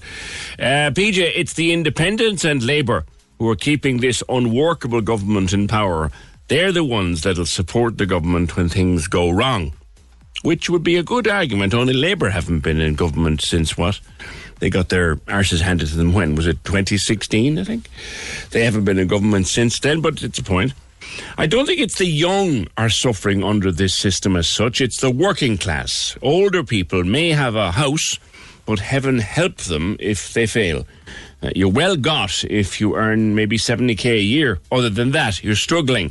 Maybe not every day, but when your tenancy is up, or when you're trying to save for a house, or when you're sick, or your child is sick, or your wife or husband is sick, and when your child wants a special college course, etc., etc., etc., etc., then you're in trouble. With regard to people staying in politics, this one's come up before, and I'm not entirely sure how I feel about it. PJ, there should be a limit to the time that individuals are allowed to stay in national politics. 2 terms is more than enough. Let others benefit from the generous salary and expenses. It isn't a real job, as there's no responsibility or accountability involved. It's really another form of showbiz. Thanks, PJ, says Ed. I tell you this much, Ed. I remember years ago, someone who I knew well, who was a good pal, involved in politics. Local politics, but involved, very involved, said to me, I said to him one time, I said, God, what would happen if I stood for election? He said, Coogan, you're unelectable. You're utterly and completely unelectable. I said, what do you mean? You're my friend. He said, yeah, I could not get you elected for all the money in the world. So I thought, all right, leave it at that. Not that I would. I remember being on holidays one time, and I met a local politician who I knew, and we were just wandering along the prom one afternoon. I'm going one way and he's going the other way. Would you look who it is? Hello, how are you? You know the deal. You're on holidays and you happen to meet some. Hello, how are you? And he says to me, will we chance a pint? And I said, well, it's 3:00 in the afternoon. It's 32 degrees. Yeah, let's chance a pint. So we wandered into this bar and we called a pint. And Macara put 2 telephones up on the table. And I said, what? You're on holidays. He said, no. He said, that phone is never off. This was his work phone. Never off. And while I was there, he took 2 calls. While he's on holidays in a sunny place, 30 degrees, at 3 in the afternoon, he's taking calls on his phone. And I said, I wouldn't do it for all the money in the banks. On to the health system and how broken the health system is. Finbar's call, and also Seamus as how things are. I'm 100% behind Finbar, says Martina. For years, I've been believing that we need to go back to the Southern Health Boards, etc. He's 100% right. There are too many chiefs and too many managers. Isn't that part of this Sláinte Care plan that they've been touting to us now for a few years, that under Sláinte Care, they'd go back to regions and go back to doing it on a region-by-region basis. The problem with Sláinte Care is they've been farting about with it so long now, whether it'll ever happen. Your experience, I read that one. My fear would be for the young. If you put the Give Everything parties, I wonder who you mean, if you put the Give Everything parties into power, we'd see a return to emigration. That's why people are afraid of change, rightly or wrongly. I don't know who I can suggest who you mean by the Give Everything parties, but you're wondering if they got into power, there'd be more immigration. Getting back to Baby James, because when we were talking to Finbar about the health system, this message came in and said, well, look, on the other side of that, however bad Finbar and Seamus think it is, well, remember Emer telling us yesterday about how wonderful Baby James's treatment was and all of that, and how he's doing so well now. And that was an interesting conversation. Massive response to that, actually, on our podcasts. And you can find that, if you missed it, you can find that interview on our podcast, wherever you get yours. But PJ, Emer and Baby James, she said herself on her social media, they were fobbed off numerous times initially. And they were told that James had an autoimmune disorder, among other things. She said herself he wouldn't be here had she not kept pushing and insisting on retests. What kind of healthcare system was that? They nearly killed her baby by delaying diagnosis. Admittedly, now I missed the start of the interview, so maybe she covered that. She didn't, actually. I think she received incredible care as he was so young, but also because they had dropped the ball before diagnosing him with MSSA. Well, now, she said nothing about that, either to me when I interviewed her, or indeed, I think it was Fergal who was dealing with her beforehand. I don't think she said any of that, but if she was saying it on her social media, then she was. And on the idea, and this is put out there, and I don't know how you feel about it. I can see it as reasonable. It costs about €400,000 to train a doctor, to get them ready for their year in the internship, and then whatever they do after that. And we know they're beating a path to the airport, and we can see why they're beating a path to the airport. But this message comes in, and there is a belief out there in some circles. I'm not necessarily saying I share it, I just know that it's out there. There's a belief out there in some circles that when you've done your intern year, you should then commit 3, maybe 2 to 3 years to the public health service in Ireland, to kind of give back for the fact that so much has been invested in qualifying you as a doctor. My child is doing medicine in UCC, and I'm paying big money for the privilege. If my child wants to leave Ireland when qualified, that's their decision. My child doesn't owe anybody anything. Anybody agree or disagree with that one?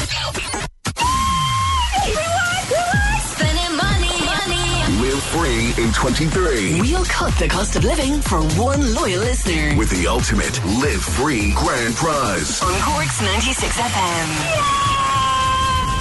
Win a holiday free fuel, supermarket shopping, computers and electrical, concert tickets, fashion and beauty, free food, and a credit union account with cash. Spending money. Listen to Casey and Ross in the morning and all day long. For your chance to text or WhatsApp in to win. Live free in 23. With Cork Credit Unions. Here for you always. Out is money. Only on Cork's 96 FM. The lines are live. Hello. Join the conversation. Call 0818 96 96 96. Text or WhatsApp 083 396 96 96. Email opinion@96fm.ie. This is the Opinion Line with PJ Coogan. Cork's 96 FM. Do you want to win 100 quid from Pennies, do you? A Pennies voucher for 100 quid. I know prices are gone up in there, but there was a time when you'd nearly get a store for 100 quid. But you can win that €100 Pennies voucher by voting for the fresh new music that we play. And then you can shop for free. 10 minutes is all it'll take. It's an online survey at 96fm.ie. It's the Cork's 96FM music panel. Choose the tunes and win that €100 voucher for Pennies. Do it now at 96fm.ie. That's just, by the way, to let you know that we are again offering you the chance to choose our music. 0818 96 96 96 is the number to call. And that's exactly what Mary has done with regard to the situation in the HSE. Mary, what would you like to say? Good morning. Hello, good morning. I just wanted to point out... sorry, Mary. Sorry to cut across you. Just hold on there for me 10 seconds. I must apologise. I forgot to mention the Garda Control Room have been on to say that the road on Belvelly Bridge at Ahern's Corner is closed. That's what they call the back road into Cove. You know, you go over Belvelly Bridge, you can turn right to go the main road or left to take the roundabout route. The left turn is closed there by Belvelly Castle. We know not why. It just is, and they wanted us to point it out. Okay, Mary, thanks for holding. What do you want to say about the health service? Hello, I was just responding there to just some of the conversations. Apparently the average wage in the HSE is 85,000. Yeah. Okay, we know that the porters, and we definitely know the nurses and the, nurses' assistants and all that are paid well under that. Which means that it's been driven up by doctors, I presume, executive, the higher management, yeah. Paid, the higher paid people, whatever, within the service.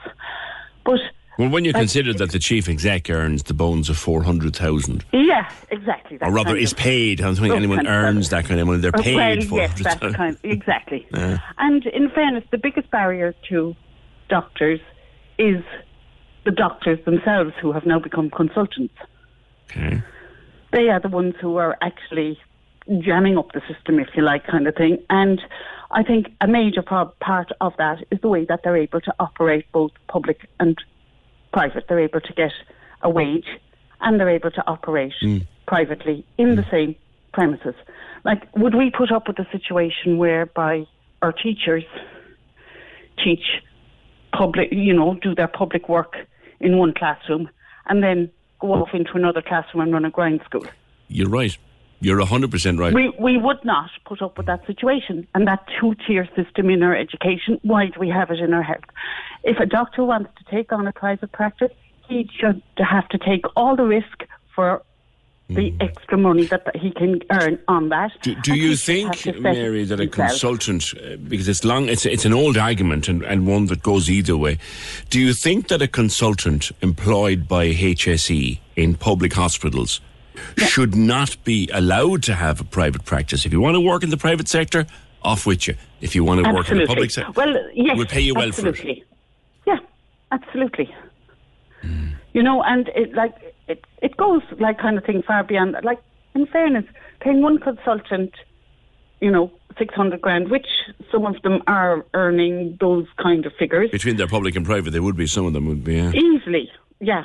And, that would be quite conservative in some cases. Like, it just does not make sense to me. Three working for 200,000 would provide a much better service to us. The trouble is, Mary, that they won't, and this conversation has been going on. I'm reading some of the Sunday papers, in particular the Business Post is very good on this kind of thing. Yes. They simply won't come back from Sydney or Shanghai or Boston or anywhere. They won't come back for that. I actually think if they were guaranteed it, if there was 3 of them, they won't come back, because if they can get 600 grand, okay, they are always on and they're extra on call or whatever. But if their quality of work, and in fairness, if you had 200 grand that you were sharing, you know what I mean, if you had, you'd only have to cover every third weekend or your on call would be reduced, your quality of, work life, if you like, your work life balance would be better. So we would offer an overall bet. And in fairness, I actually think there are a lot of people who would work for 200 grand.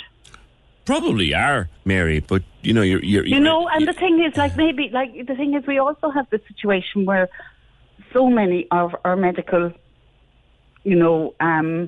places in college are taken up with overseas students, because that's where the colleges make the money. Oh, yeah. So they're always going to go back. Yeah. So we're already priming that sector for immigration. Do you think, Mary, it's a talking point that's out there. Do you think that when a young doctor qualifies, and that's at the end of their intern year, the year they must give at the end, do you think that at the end of that time they should be obliged to give a couple of years to the system at home? Well, I heard the comment of the parents saying they're paying for... You pay through the nose for any college course for your kids. Yeah. And very few of them have the earning potential of medicine at the end of it. Yes. So, that argument isn't really fair. Absolutely, your child has earned their place or whatever on medical, on the course. But, you'd wonder, how many of them would actually be there if they weren't getting those stratospheric salaries at the end of it. Yeah. How many of them are doing it for the love of doctoring, or whatever, So, I mean, I really and to be don't fair, think Mary, I suppose we must also make the point that there'd be a lot of doctors just go out to CUH and take it. You would have the consultants and the higher end on, like you said, stratospheric money, but you've got a lot of doctors, registrars and house officers, the vast majority of them, they're not on colossal dosh at all, No, and that's they're what on I'm decent saying. salary, but not colossal. If that was spread out more, there'd be more on the, say, 200 grand, which would be a very nice salary. And, you know what I mean, give them a very good quality of life. The work-life balance, as I say, would be better. I don't know, are we just, ending up with the wrong people because of the structure of the system, kind of thing? Are they becoming more detached from their... And there are some incredible doctors. We all know that. You know what I mean? And go well and far above beyond what would be expected of them as either a doctor, consultant or whatever. But they have stayed here. And a lot of them, in fairness, okay, the salary is... See, it used to be a thing, Mary.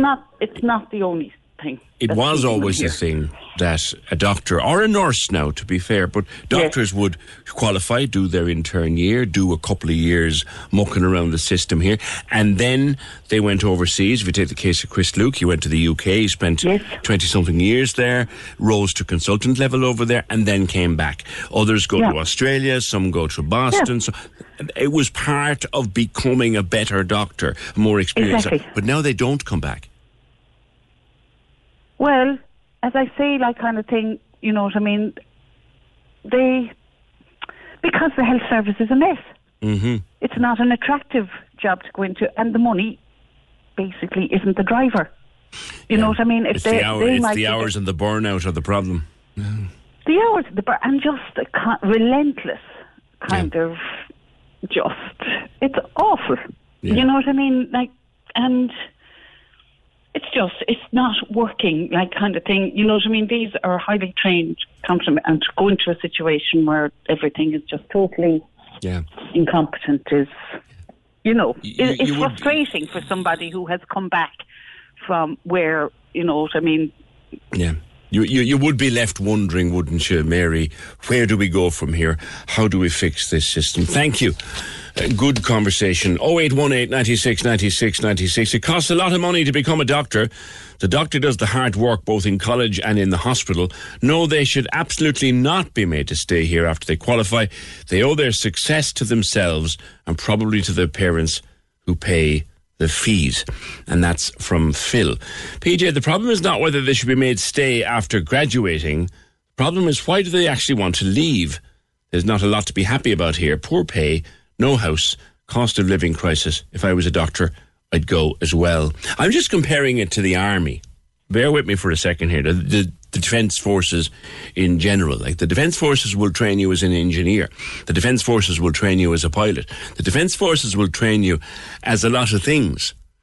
Then you're expected to give the defence forces a number of years to say, well, thank you for training me, kind of thing. So if you're trained as a pilot, you're then expected to go and give the Air Corps a number of years.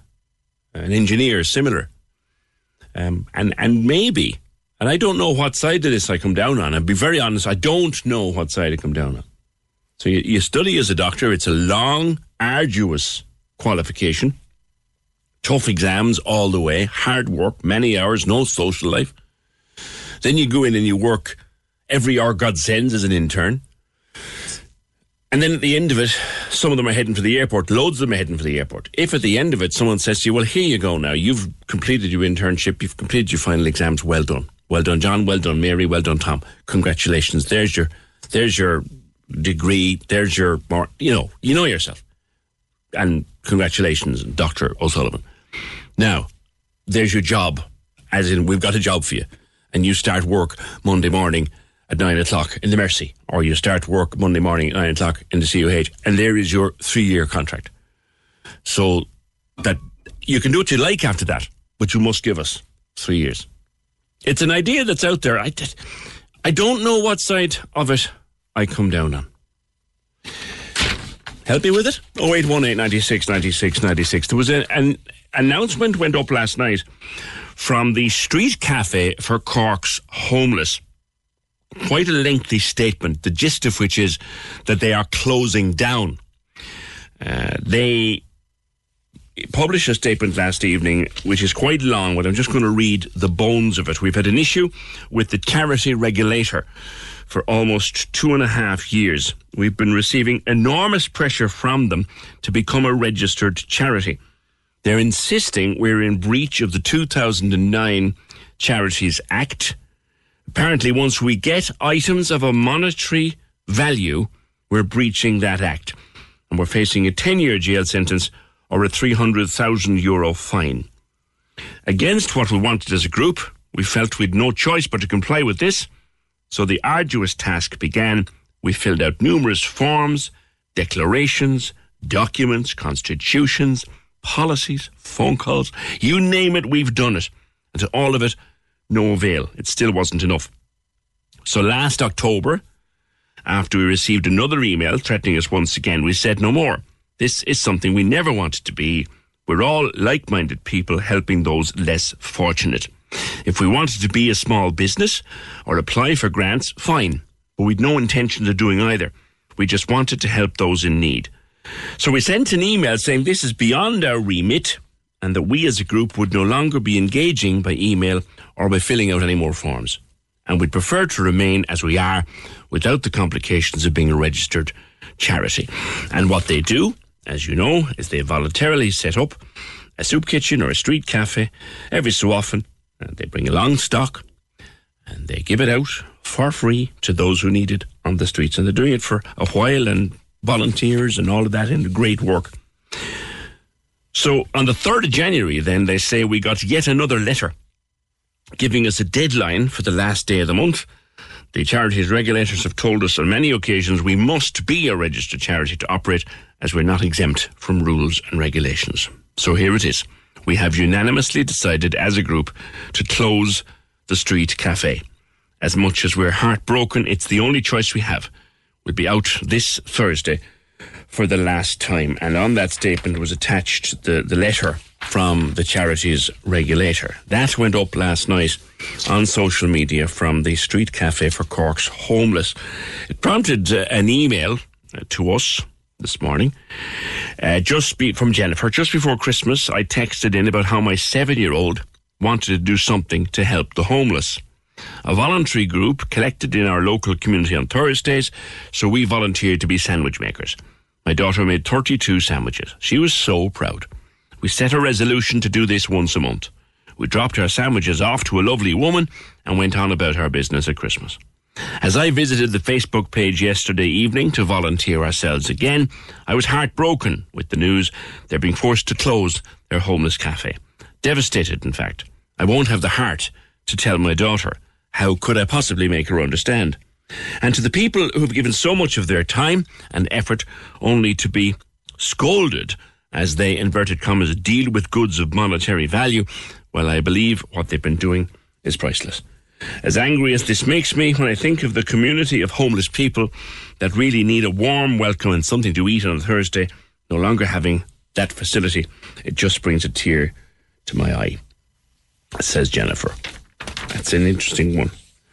The Street Cafe, they've closed down. They will close down at the end of the month because they say that they've come under incredible pressure from the charities regulator to register, and they said, fine, we'll give that a go. If they feel we must, we must. They put together all of the paperwork, documents, conflict of interest policies, multiple phone calls, emails, you name it. They submitted it according to their statement. And then the charities, we need more. They gave them more, and we need still more, and they gave more. And now they said, sod it. Sod it. This is not what we wanted to do at all in the first place. We're closing down at the end of January, and we're so sorry about that. Is our love for Belters only making you feel good? Or has Lewis Capaldi got you thinking, forget him? Give me what I want. Tell us the music you want to hear. And what songs should disappear with the Cork's 96 FM Music Panel. Take our 10-minute music survey. And you could win a €100 pennies voucher. Give it a go right now. Find the link on Instagram, Facebook, and Twitter. Give me what I want. Or see 96fm.ie. Yeah, on health and various ministers of health. James Riley, a doctor himself, was involved in government when the orthopaedic was closed. I worked there. That was a complete disaster for Cork. Didn't they move all the services down to the south? And now they've got a big campus up there with a primary care centre and some areas urgent care and all that. But I remember at the time, I do remember that at the time, the closure of the orthopaedic as an orthopaedic hospital. I remember people complaining about it on the north side of the city and saying, oh, my child has asthma. What happens if my child has an asthma attack at 2 o'clock in the morning? Now, you couldn't take them to a bone hospital, but people were saying, well, why not develop it as a general hospital for the north side? I remember that argument only too well. Thank you for that. Here's a story that's in the news and on the papers this morning. It concerns Paschal Donoghue, the Minister for Finance, and election expenses and money that should have been declared as election expenses and wasn't declared as election expenses. And he's been explaining it for the last couple of days as to what happened. And he says he made a mistake. And you know yourself, according to one of the newspapers this morning, if there's anything more to this than Paschal Donoghue is goosed, I don't quite know what they mean by that. You couldn't. Would they really go so far as to ditch a minister for public enterprise and a former minister for finance? Is there something there that could do that? That could force him out? We don't know, but it is in the news. It is being followed. Michael says Paschal was a minister for finance and he couldn't even make out his own election expenses. Nothing to see or worry about here, is there? Says Michael. This is another story, I think, that came from The Ditch, which is probably one of the most talked about news sources in the last while. It's just a couple of journalists, a couple of hacks who are digging and digging and digging and won't be stopped from digging. And a lot of people saying The Ditch is a new form of journalism. I think I said last week here on the programme, I've been reading some of The Ditch's stuff, and some of the work they're doing is interesting. Some of the stories they're breaking are fascinating. I just hope, for their sake, that they've got good legal cover, Because trust me, when you've been along around this game, as myself and Fergal and Emer and Barry in the newsroom and Vic and all that, when you've been along around the blocks as much as we have, you realise the importance of having good legal backing to check stuff out before you go with it. But that having been said, the ditch doing good work. But you know what's kind of on my mind? Who's feeding the ditch? Who is it that knows where all the bodies are buried? And not only knows where the bodies are buried, who is it who knows who bought the shovel to bury the bodies? Who is feeding the ditch? Because, yeah, they're 2 grand lads or 3 grand lads, but who is feeding? The best journalist in the world needs a source. Who's feeding the ditch? Watch this space, because I think that might come out soon. 0818 96 96 96. A lorry's had its 2 back wheels come off the back axle just before the corner going into Castlemartyr. You can expect delays. Crikey, I'd hate to have been behind that when it happened.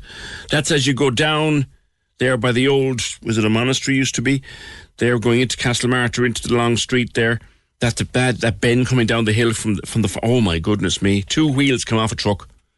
We hope that everybody is all right. 0818 96 96 96. Frances went for a walk early one morning recently in Kinsale and was kind of shocked by what she saw. I'll talk to her next. 0818 96 96 96. I'll go to Frances in a sec. Mary was on. She said, hi, PJ. Could an accountant or a financial advisor or local councillors maybe help those people with the street cafe to get their paperwork filled out properly so they can keep functioning? There's so many people using the service. It's probably the only way some people can get a hot cup of tea or a sandwich, says Mary, which is a good point. You may need help with it. They've just decided to throw their hat at it now because they say they're months and months and months and months trying to sort out the regulator to register. And they can't. They can't seem to satisfy the regulators. So they've just said, sod it, we're done. We're out of here.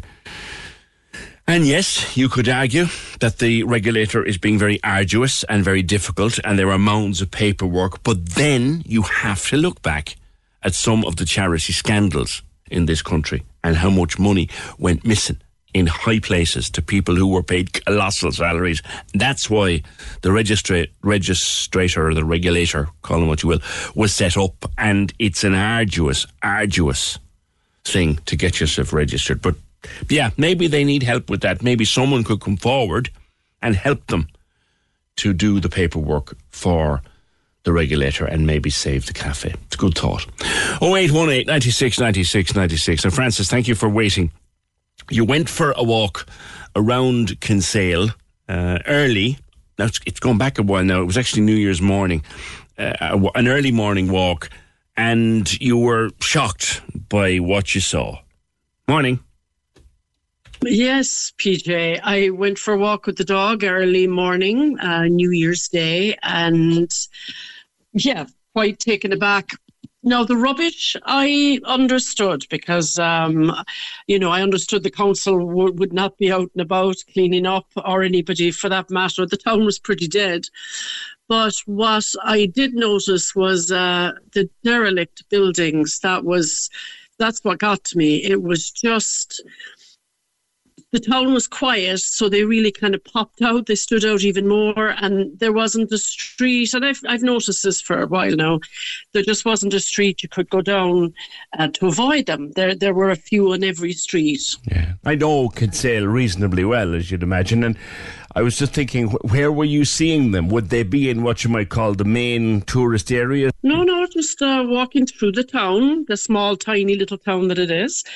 Walking through the town, coming down the main, not Main Street exactly, but I suppose it's Pierce Street. So that street's fine. And then you turn the corner there, coming around there by Patsy's Corner, terrible state, Kinsale Cabs, the old building. Yes. They're just, it's hard to turn a street without seeing them. They're everywhere. The Folk House is a shocking condition altogether. Really? Yeah, and I mean, the reason I said it was, it's a tourist town. As much as people don't want to admit it, I think sometimes Kinsale's a tourist town, and I do tours in the town. And I'm hard-pressed nowadays to find a street that I can walk down and take them down, because they do see it. People think, the tourists don't see it.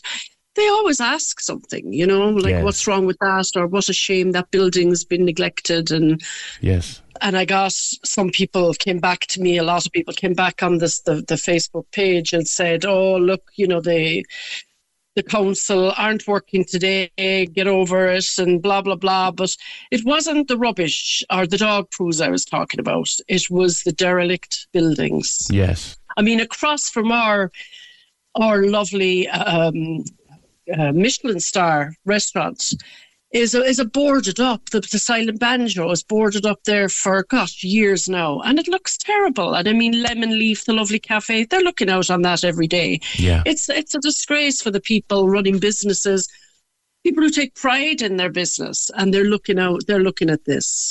And Frances, who owns these places? Are they privately owned? Have they just let to go to rack and ruin? What's happening with them? Do you know? I wouldn't know about all of them, PJ, but I do know some privately owned, whatever their story is. I don't understand. To me, it's just hoarding property. It makes no sense. Perhaps they can't afford it. So what I think needs to happen is a new energy needs to come into the towns. Cork City's the same. There are plenty of derelict buildings, but there needs to be an energy now around these old buildings. Do them up. Maybe get some type of new company to get in there, fix them up, put them on auction. I don't know. I think we need to create think tanks in our towns and villages and cities and clean them up. I mean, what angers me is all this talk about a housing crisis. It's not a housing crisis. It's a house management crisis, I think. How do you mean by that term? What do you mean?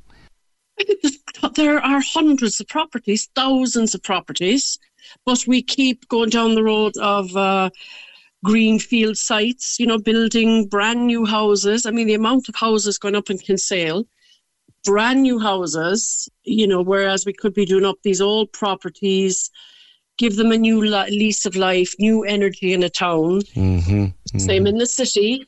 They talk about the shortage of houses. All you have to do is look up at the top of every shop there, and there's apartments. There are thousands of apartments. That's true. And every day as I look down from Studio One, I often think that. I think just look at Patrick Street, the top floors on Patrick Street, how much of that space is just empty, gathering dust and doing. Who do you think needs to act here, Frances? Do you think it's the government, the council, who need to say to the owners that they can identify, use it or lose it? Are we into compulsory purchase? What needs to happen? Well, what I've seemed to pick up a little bit of information on this going along is that there's supposed to be a register of derelict buildings for towns and cities. Okay, so Kinsale lost its town council years ago, and that's a shame because Kinsale needs a town council. It's a big enough town now, yes, and it's a busy enough town that there should be a council. And in that case, the councils, I believe, should be responsible.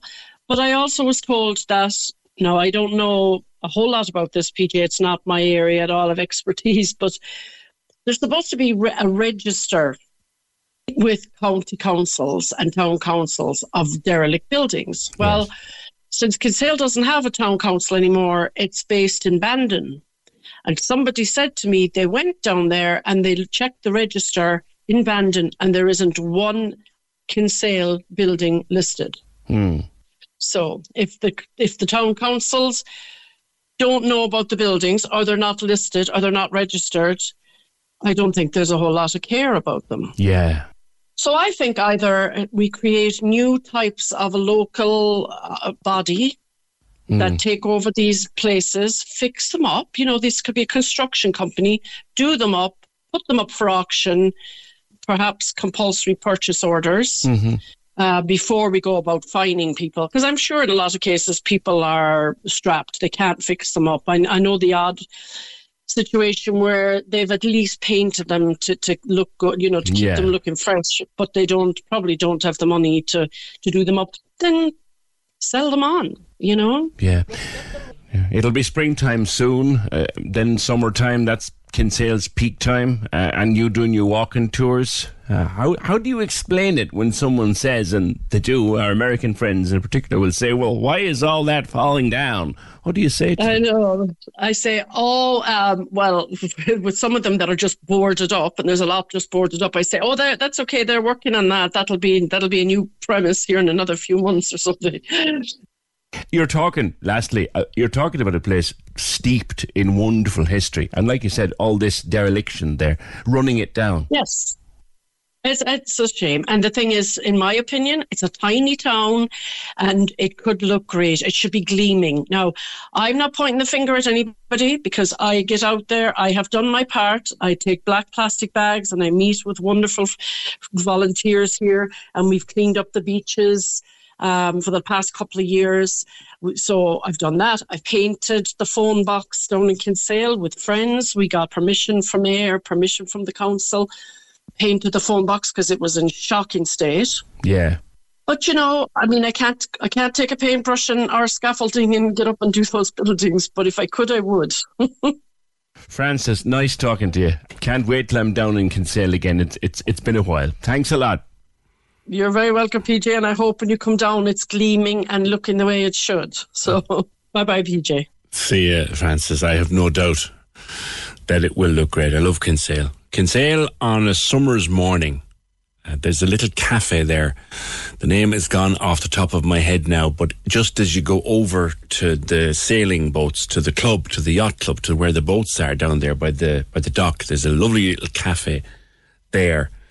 And when my boy goes sailing in the summertime, he goes out with the sailability crew. I often wander across there for a coffee and an omelette on a Saturday morning, and just the sea and the boats and the calm and the sun, it's gorgeous. So if it's falling down, it needs to be addressed. Actually, that building that Frances mentioned has been condemned because the roof is falling in. That is why it's derelict at the moment. Thank you. 0818 96 96 96. Lots of thoughts on young doctors and the idea that is out there. And as I said to you, I don't know which side of this I come down upon. Depending on who you talk to, you get a different view. When a young doctor qualifies and finishes their intern year and has their degree and their qualification and all of that, should they then be given a job? I'm not saying do it for nothing. Should they then be given a job in HSE for 3 years, or maybe 4 years, but definitely for 3 years? Give them a job and say, well, you can't go anywhere now until you've done this. Commit them to 3 years working with the HSE, paid in full, by the way. I'm not asking anyone to work for nothing. No one is.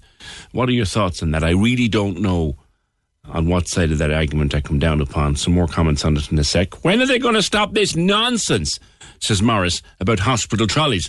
The trolleys disappear when there's a ministerial visit. Oh, that's come up so many times on this programme, Morris. And so many people have said, consultants have said, that is the most awful moment when they realise that the only thing you can smell is paint and bleach, and you can't see a trolley for miles because the minister is coming in the front door. It's a pantomime, and a nasty one, and it's an insult to all the staff that you put that pantomime on for. 0818 96 96 96. Now, Mangan's clock is as famous as Father Matthew. It's as much a part of Cork as Shandon. It's up for repair. Now, I haven't looked up at Mangan's clock in years, let alone met anybody under it. It was a place you'd have a jag under. You'd go meet for a date under Mangan's clock. It hasn't worked in years. It's to be repaired now by Stokes Clocks and Watches. They're the people who keep Shandon ticking over, as it were. It's going to cost about $7,500 starting at the end of January, take about 3 months, and then the clock will work again. The beautiful Mangan's clock. Liam O'Higgins, Cork historian, joins me briefly. It's a clock of... What's the background to it, Liam? Good morning. Morning, PJ. Hi, Liam. How are you doing? The history of Mangan's clock. How long was it put there? It's there since the 1820s. Right. No, I was on to Michael Linehan the earlier on, and he gave me a lot of information about it. There's very little about it, only that it was broke. It stopped there a couple of years ago as well, and it was stopped for nearly 4 years, and the same thing has happened again. Now they're going to get it repaired by Stokes Watchmakers in McCutton Street, and with the help of God, it will be up and running again shortly. How is it powered, or is it wound up? Well, from what I can gather, with the last time it was that it stopped, they replaced it with all modern equipment, whatever kind of equipment that is, I don't know. But it's after stopping now again, and it's stopped for another couple of years. So I don't know I really don't know how it's worked. But Michael Linehan explained to me there a while ago that it was a bracketed clock one time onto the wall of the building. Nice. And then they put it out on the footpath, Yeah. And it was a very famous place, long ago, if a fella had, especially if a fella was doing a line with a girl from the north side, they'd meet under Maglins clock. Meet on the border, yeah. yeah. If she was from the south side, they'd meet at Singles Corner. I know. But it's been repaired now anyway, and it's to no harm because it is a landmark that should be, appreciated by the people. It's such an important part. There's a lot of them there, actually, Liam. Other landmarks that would come to mind. Well, of course, you have the fireman's hut, which was very, that was just across from Mangan's there in the centre of the road. That just went missing. And the last time I saw that, well, not the last time, but I remember seeing that it was in storage in the Corporation Yard on the Ballinlough Road. Yes. Very south of the Ballinlough Road. Yes, we were talking about that recently in the programme. Yeah. The next time I saw it was up in Fitzgerald's Park, inside kind of a plot of ground behind the Collies station, as we call it, and it was halfway up to nearly covered in the topside. Yeah, that's sad. There's another clock, isn't there, over on the Colquay? That's been stopped for years. Do you know about that one? It has, yeah, and that's a pity, actually. That's in the old market, the bazaar market, and that's a lovely clock. If you step back from it and look up at it, then there's the cock for the fans and everything. And there's a furniture store there, yeah. Yeah. I've never seen that clock working, actually. And you think, I think it's stopped for years, and it's a pity. And around the corner then from that PJ, there's a very important little place there where John Daly's the Tanora man. Yes. Where Dunstores have their car park now. In behind that now, just up from that, there's Supermax. Yeah. And behind that, there's a gateway in there, dated in 1779, and it's beautiful. I know that gate. That gate should be out in the middle of Patrick Street. Do we know what's the history? I've often walked past it, going to the cinema maybe, or after the cinema. And what's the history of that gate? The history of that gate, that was down further. The entrance into the car park now, Dunstores car park. I do, yeah. That gate was down there, actually. It was an entrance into John Daly's. It was the opposite. John Daly had a factory there. They were wholesalers, and they used to make Tanora. Yeah. And they were wine importers and everything. Right. And all the designs are on the pillars of the gate, grape and stuff that was being imported from France and all these places. And it's just, you can't even take a proper picture of it because you can't get back far enough. I often They just wonder. came along, shifted it from where it was up into that corner, and then they built a big monstrosity of a building in front of it. Supermax and apartments. And do you know, it's part of the changing face, unfortunately. People often say sometimes, Liam, we've too many sports shops and coffee shops and phone shops and vape shops. Would you agree? Well, they're the only shops we have in the city centre at the moment now, but, all the other shops are all out in, Mahon Point and the shopping centres in Bishopstown, Douglas and all these places, but all the shops, you met. No, they're out there as well, but they're the only ones that are kind of left in the city centre. Yes. The city centre has completely changed to what it used to be. Yeah, and it's sad to see. If you ever want to see changes like the Cornacre Street is the place to see all the changes. That's right. It's changed dramatically over the last couple of years. There's a lovely Facebook page, Cork in the 80s, we put up wonderful old photographs. Even in the 40 years since, say, 1983, it has changed so much, Liam. PJ, I can go back the 40s. And I could tell you changes by that you wouldn't even believe. And I'm speaking now, just about the middle parish alone, around Henry Street now in the Mercy Hospital. And I mean, the changes there are just unbelievable. And I'd be telling my kids about it, and all I get is, Dad. I know. Dad, that's the way things were. All the old buildings and all gone, and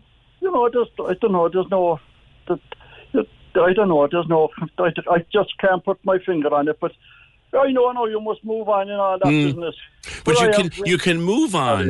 You can move on, and you can still nod to history. If you take one of my favourite cities in the world, would be Palma in Mallorca in Spain. It's a very historic city, but it's also a very modern city, and they work it in together beautifully. Yeah. But I mean, you don't have to go to Palma. If you've been in Galway lately, up around the shopping centre, they incorporated the wall. Yes, they have. I've seen that, Liam. It's gorgeous. Yes, I remember. There's a section of the old city wall here down now in Carroll's Quay again. That's right. And there's a section of the wall in there, and you have no access to it. We had one of them in the Grand Parade Hotel on Go. In the lobby, there was a bit of the wall there, where people used to sit around, a bit of the old city wall preserved, but you'd wonder. Right. I hope that it's probably still there, but whatever happened with that hotel. Liam, always good to catch up on the history of our beautiful city, our home by the Lee. Thank you for that. That's Liam O'Higgins. Mangan's clock should be back working by the springtime. I have a son-in-law who's a consultant. He was working in England, but my daughter wanted to come back to Ireland. He tried everything to get a job here, but they've made it so difficult. It's very involved, but there are good doctors who want to come back. They're not getting the help. Look at when they did Ireland's call for the pandemic. Loads answered, very few were taken on. Why was that? If the government truly wanted to reform and improve the health services, they should start with that. It's very obvious people find it hard to come back, so they have to put the effort into it. And the reason no one can form a government is because we all know what the problems are, but no politician is saying the hard things they do because it will upset people and break all the log jams. It's easy to say, I'll fix it, but unless you explain fully how you'll do it, you're not going to get people's confidence. Phil says it costs a lot of money to become a doctor in Ireland. The doctor does the hard work, both in college and the hospital. No, they should not be made to stay here after they qualify. The problem is not whether they should be made stay. The problem is, why do they want to leave in the first place? There's not a lot to be happy about here. Poor pay, no house, cost of living crisis. If I was a doctor, I'd go myself. And Kevin, last one today from Kevin, if you give 5 years to the HSE, well, the HSE would refund the cost of the degree. And it's a win-win, says Kevin. That's a good point at which to pause it. Programme edited by Emer O'Hay, produced and researched by Fergal Barry. Thank you for joining the conversation. We'll start it all again tomorrow just after 9.